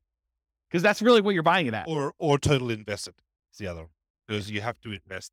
Yeah, you're finding all like my weird case examples, like all the. Well, these are to do with you. These are core to the. No doubt. This is like a conversation you and I would have offline that no one else would care about. So yes, I totally agree. Any questions on this? So some people are like cash on cash people. Some people are cap rate. The other way to think about it is cash on cash takes into account your financing. Cap rate does not. Cash on cash takes into account your financing. Cap rate does not. So if it's a weird market where financing is unusual or hard to get or something like that, this becomes a much better metric because it impacts whether it's a deal or not. It'd be return on equity only in the case where it's paid off. Yeah. Yep. I think that's correct. The green bar would become equal to the cap rate if it was paid off. Yep. They become the same. All right. You guys are going way off track, but that's good. You ask your questions. You guys have probably heard the concept of return on equity, right? Return on equity is how much should I make in appreciation divided by how much equity I have in the property, or how much should I make in cash flow divided by how much equity I have in the property, or how much should I make in cash flow from depreciation divided by how much equity I have in the property, or how much should I make in debt pay down divided by how much equity I have in the property. You guys have kind of understand that concept. That's not exactly what this chart is, although it's really similar. The difference is your equity in the property is not all yours to keep. If you were going to go sell that property, there would be costs. You probably have real estate commissions. You probably have closing costs to get out of the deal. You have that depreciation recapture tax. You have capital gains tax. So your equity, you may think, hey, look, my property's worth $500,000. I owe $400,000. I have $100,000 in equity. Oh no, you do not. What you have is $100,000 minus 6% of the $500,000 in real estate commissions, minus 1% of the $500,000 in closing costs, minus 25% of whatever I had to get in depreciation over those years that I've owned it, plus 15% of the $100,000 that I had in appreciation. Those are all subtracted from that $100,000. So maybe you have $50,000 or $40,000 left. This chart shows you that return you had from appreciation divided by what you'd walk away with in cash by selling the property after all those expenses, closing costs, real estate commission, depreciation recapture, and your capital gains. So true net equity is actually the equity you have if you sold the property and you did all the stuff you're supposed to do, paid closing costs, paid whatever transaction costs to get out, the depreciation recapture and the capital gains tax. Okay. So these numbers, in my mind, you want to know what your true net equity is because you want to know, hey, if I sold this property and now I walked away with $40,000, what would I have to get on that money that I walked away with in order to match this real estate deal? That's what we want to know, right? We want to know, like, if I sell this, what do I need to beat to invest?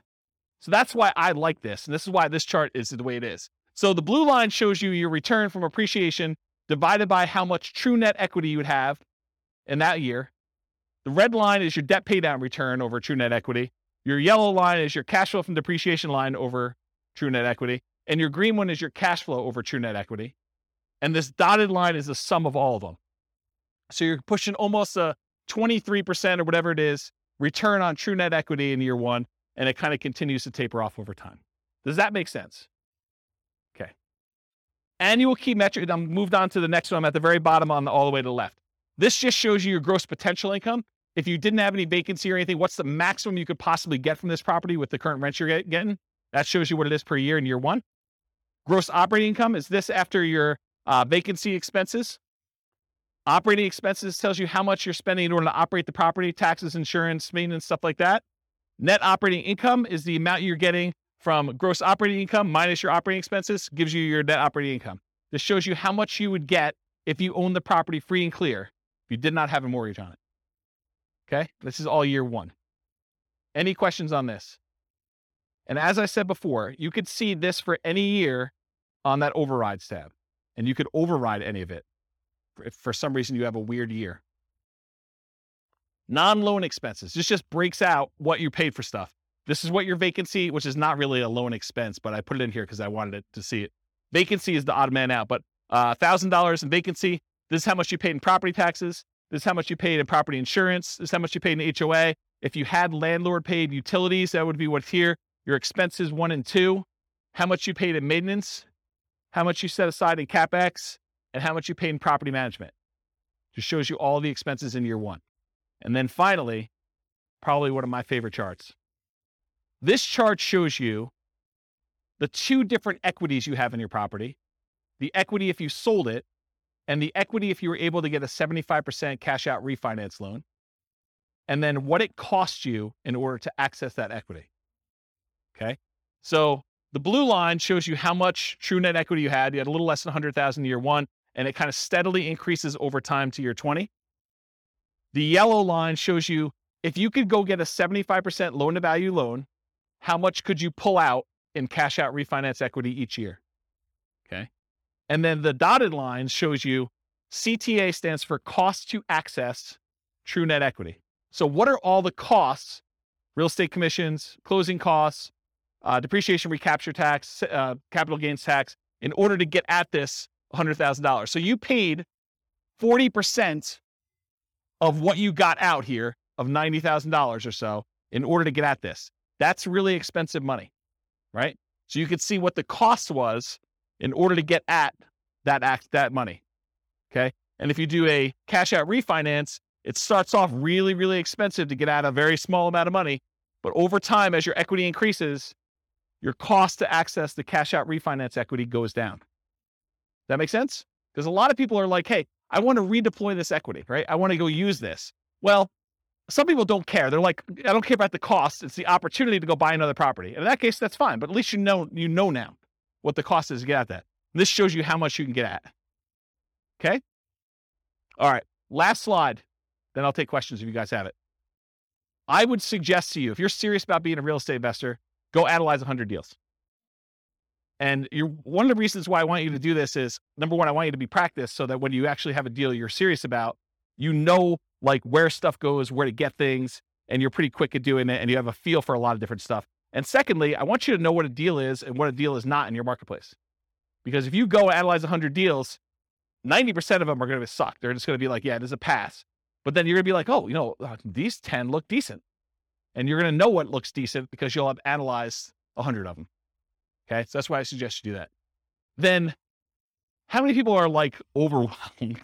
They're like, holy crap, James, you are like crazy. No one? Oh, okay. You got a couple people. Okay. Yeah. So this is the challenge, right? Because not everyone builds spreadsheets like this in retirement for fun, right? Like this is like, oh, I'd like make a new spreadsheet. I'm going to go build this crazy thing. And this is what pops out 2 days later. And I understand that. And unless you have done this a whole bunch of times, you're like, cash flow from depreciation, true net equity. What are you even freaking talking about? It's like foreign language to a lot of folks. And you'll get better at it over time if you keep coming to class, which is what you want to do. But if you're overwhelmed and you're about to go buy a deal or you're trying to do this, get help. Don't like try to struggle through it and think, oh, I think I got this. And then you kind of half-ass it and you end up with a really bad deal or really struggle with something. You can ask your real estate agent to say, look, I'm doing this deal analysis. Help me walk through this together. They may use my spreadsheet. They may use one of their own. It's up to you and up to them. But go ahead and ask them, or go find a CPA or an accountant who understands this stuff and can help walk you through your numbers. It would help if you did the 100 deals first. That way, when you go to them, you know enough to see when they're BSing you. Not talking about CPAs or accountants specifically, but in general, if you go to somebody, you ask for advice and you don't know that they don't know what they're doing either. It helps if you kind of know, right? So definitely go get some advice if you need to from accountant CPA. Or if you can't get your real estate agent or your accountant or CPA to do this and you absolutely need help, you can purchase support. You can say, look, I'll pay James for 30 minutes to go over a deal with me. And you could, or someone else. It may not be me, but because I may not want to do it forever. But basically, you can go do that if you really, really want to. Steve's laughing because he knows. He's like, yeah, James is going to do this once. He's like, screw this. I'm not doing that anymore. I appreciate that. Yeah, I appreciate that. It's a very nice compliment. I'll have to give Steve his $20 later. So in my opinion, it's better to pay a little bit of money and avoid buying a really bad deal than to buy a bad deal because you were unwilling or, your pride was too much to ask for help. I think it's just better to get help if you need it. All right. That's all I got. Any questions about anything before we go? Was that helpful for you guys? Was there any lingering things you're like, oh man, James, I thought I was coming to learn about this and you didn't even talk about it. Anything like that going on? Yeah. You want to do the mic? Just to make sure. I think you have this, but is there a list of like all the different equation breakdown somewhere? They're all visible in the spreadsheet, right? Like you can mouse over it and see them. Yeah. And one of where it's appropriate, I use named variables when I build my spreadsheets. But what the challenge is, once you start going 40 years out, I'm not naming appreciation year 1. It's whatever the letter is. So it's all in there. You can go like mouse over it and it'll show you in the field. Andrew can double check me, but I'm pretty sure you can see those, right? If you mouse over like a computed field, it'll show you what the formula is on top. Yeah. So there's a good book out there. I think it's like, 103 investor metrics every real estate investor should know or something like that. There's a book on Amazon you could buy and it walks you through the calculations for how to do all of them. So that's probably a good book if you haven't ever seen those and you need that. I don't remember what the title is, but it's something like that. 52 metrics some real estate investors need to know, or look on Amazon. I was just wondering where we go to start the 100 deals. MLS. Just start going through MLS. If you're doing stuff locally, go pull them out of the MLS, or you're doing stuff remotely, pull them out of their MLS. But yeah, don't overcomplicate this. Just go pull up deals. It doesn't even matter if it's a good deal because you're going to start finding out what's normal, and then you'll start saying, "Hey, look, I'm tired of analyzing the same crappy deal. Let me start discerning and getting better." Anything you do in life that you practice multiple times and you do repeatedly, you just naturally start getting a feel for it and you get better at it and you start understanding how things work out. And it may take more than 100, or you may be done at 15. It's probably going to be closer to 100 though. And I can't tell you how many deals I've analyzed at this point. It's a lot. It's a lot of deals. And eventually you start coming up with rules of thumb where you're analyzing a deal and you're like, oh, this is just like this property that so-and-so bought or I bought, except it's $10,000 more or $50 less in rent or $100 more in rent. And so you start getting to the point where you're like, that was a really good deal. It was like $200 a month cash flow. So if it's $50 more in rent, that's going to be like $250 in cash flow. So I know that's going to be a good deal. And you start getting references that you can use and shortcuts, but you don't get that unless you've done 100 and probably more than 100 to kind of get to that point. But that's where you're aiming for. So you said there's a class though that says like criteria that you would consider. Do you remember the title of that class? Was it Establishing Your Buying Criteria? Yeah. So there's a 2-hour class on that. And honestly, I don't give you an answer. I don't tell you. It's on the website, Establishing Your Buying Criteria. So the challenge you're going to have with that class is, I don't say to you, 10% cash on cash, you want to buy those, right? What I talk to you about is, these are the different kind of metrics you can use to establish whether this is a deal for you or not. And it's up for you to decide what that is. And honestly, if I gave you numbers today, they may be very different than what they are 6 months from now. And I know they're different than what they were 6 months ago. Like, I did a class right before I went on sabbatical and I was going to retire, and it was called, Is Nomad Dead? Because the question I got from people was, hey, James, in your Nomad book, you're talking about $270,000 properties. And the properties I'm buying now are $400,000, and the rent to price ratios are very different than what they were. So is Nomad work anymore? Should I even bother with this crap? And what we determined was, look, if you ran Nomad from where we were then, which is probably even different than it is now, but if we ran it from where we were then, I showed you what the returns would be with just really modest kind of like returns. And I said, can you beat this return somewhere else? Do you have another investment that you can make, or another investing strategy? Maybe it's not even real estate, maybe it's stocks, or maybe it's something else, but do you have another thing that you can do where you can beat these types of returns? And if you do that. I'm not, don't do the Nomad one if it doesn't make sense. But I think for a lot of folks, Nomad crushes everything. Like, you just look at it, you're like, even with conservative numbers, and even with markets going down for a couple of years or things like that, I don't have something that I can use to beat it. Wasn't that sort of the gist of that class? Like, I'm not trying to tell you to do Nomad. I'm just saying, look, this is what Nomad looked like back then. This is what it looks like now. Can you do better? Can you do worse? I don't know. You decide. So I can't give you a number. I can't tell you, you need to make $100 a door, or you need to make $500 a door, or you need to make 5% cash on cash, or you need to do this. Partially because I could tell you need to make 5% cash on cash, but that may be for putting 25% down, and maybe it's not even buying in our local market. And then you're like, well, I can't find any things where I can get 5% cash on cash because I'm doing Nomad and I'm putting 5% down. So nothing's got 5% cash on cash. It's all negative. Or I'm doing a VA loan with nothing down for my first deal, and there's no way I can get numbers like that for that particular deal. And in another market, someone could be listening to this recording and being like, man, you guys aren't able to get positive cash flow. I'm trying to determine whether I'm buying a $600 a month positive cash flow deal or the $450 one that's in a slightly better area. And so it's a totally different thing. Or maybe you're doing short-term rentals or something like that, where it's like, 5%, like try 50% cash on cash return in the year. Like, they're totally different numbers. Or maybe I'm doing Burr and I'm really trying to not have money in the deal at all, but my cash flow I don't care about because I can wait a long time for cash flow to improve when I don't have anything in the deal. There's all different criteria, and it's really you that needs to decide that, not me. I can't come in here and tell you do this, and it'll be out of date, 3 months from now, especially if the market softens or the market gets, hard to imagine it getting crazier than it is, but the thing goes both ways. And a lot of people who come to these classes and they're relatively new, they haven't seen the down market yet. And so you don't know what you don't know. And I'm sure I'll talk about that in future classes, but I've lived through some pretty rough markets.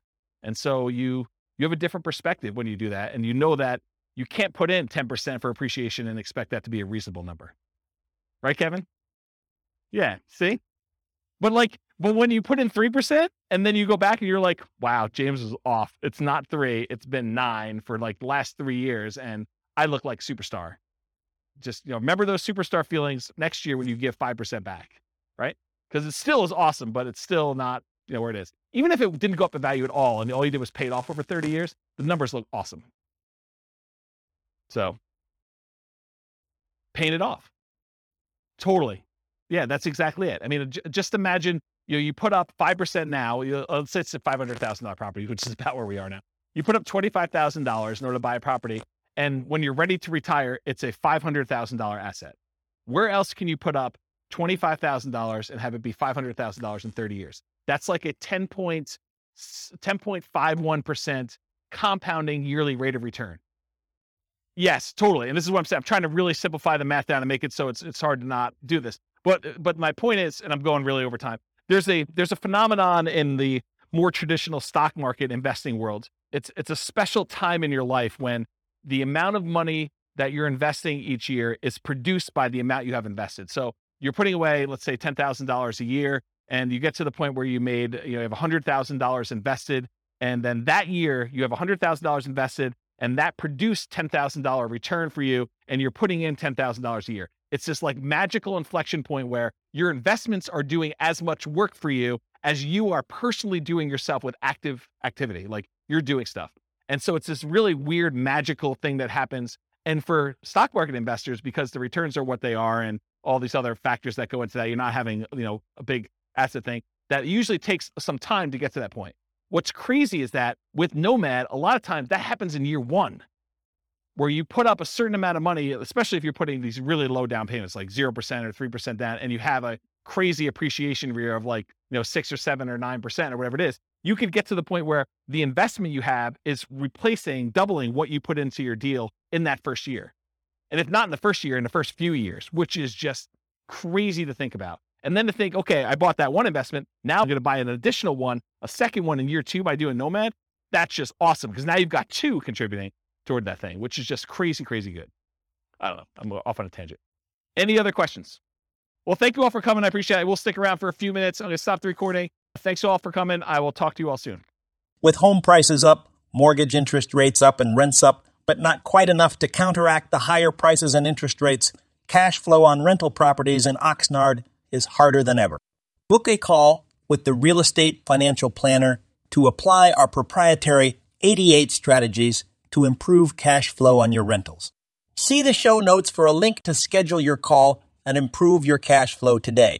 If you're a real estate agent, lender, or professional in Oxnard that wants to help our real estate investor listeners, consider reaching out to learn about collaboration opportunities with this podcast. We'd love to add more value to our listeners by having you assist our investors buy, sell, and finance their real estate investments.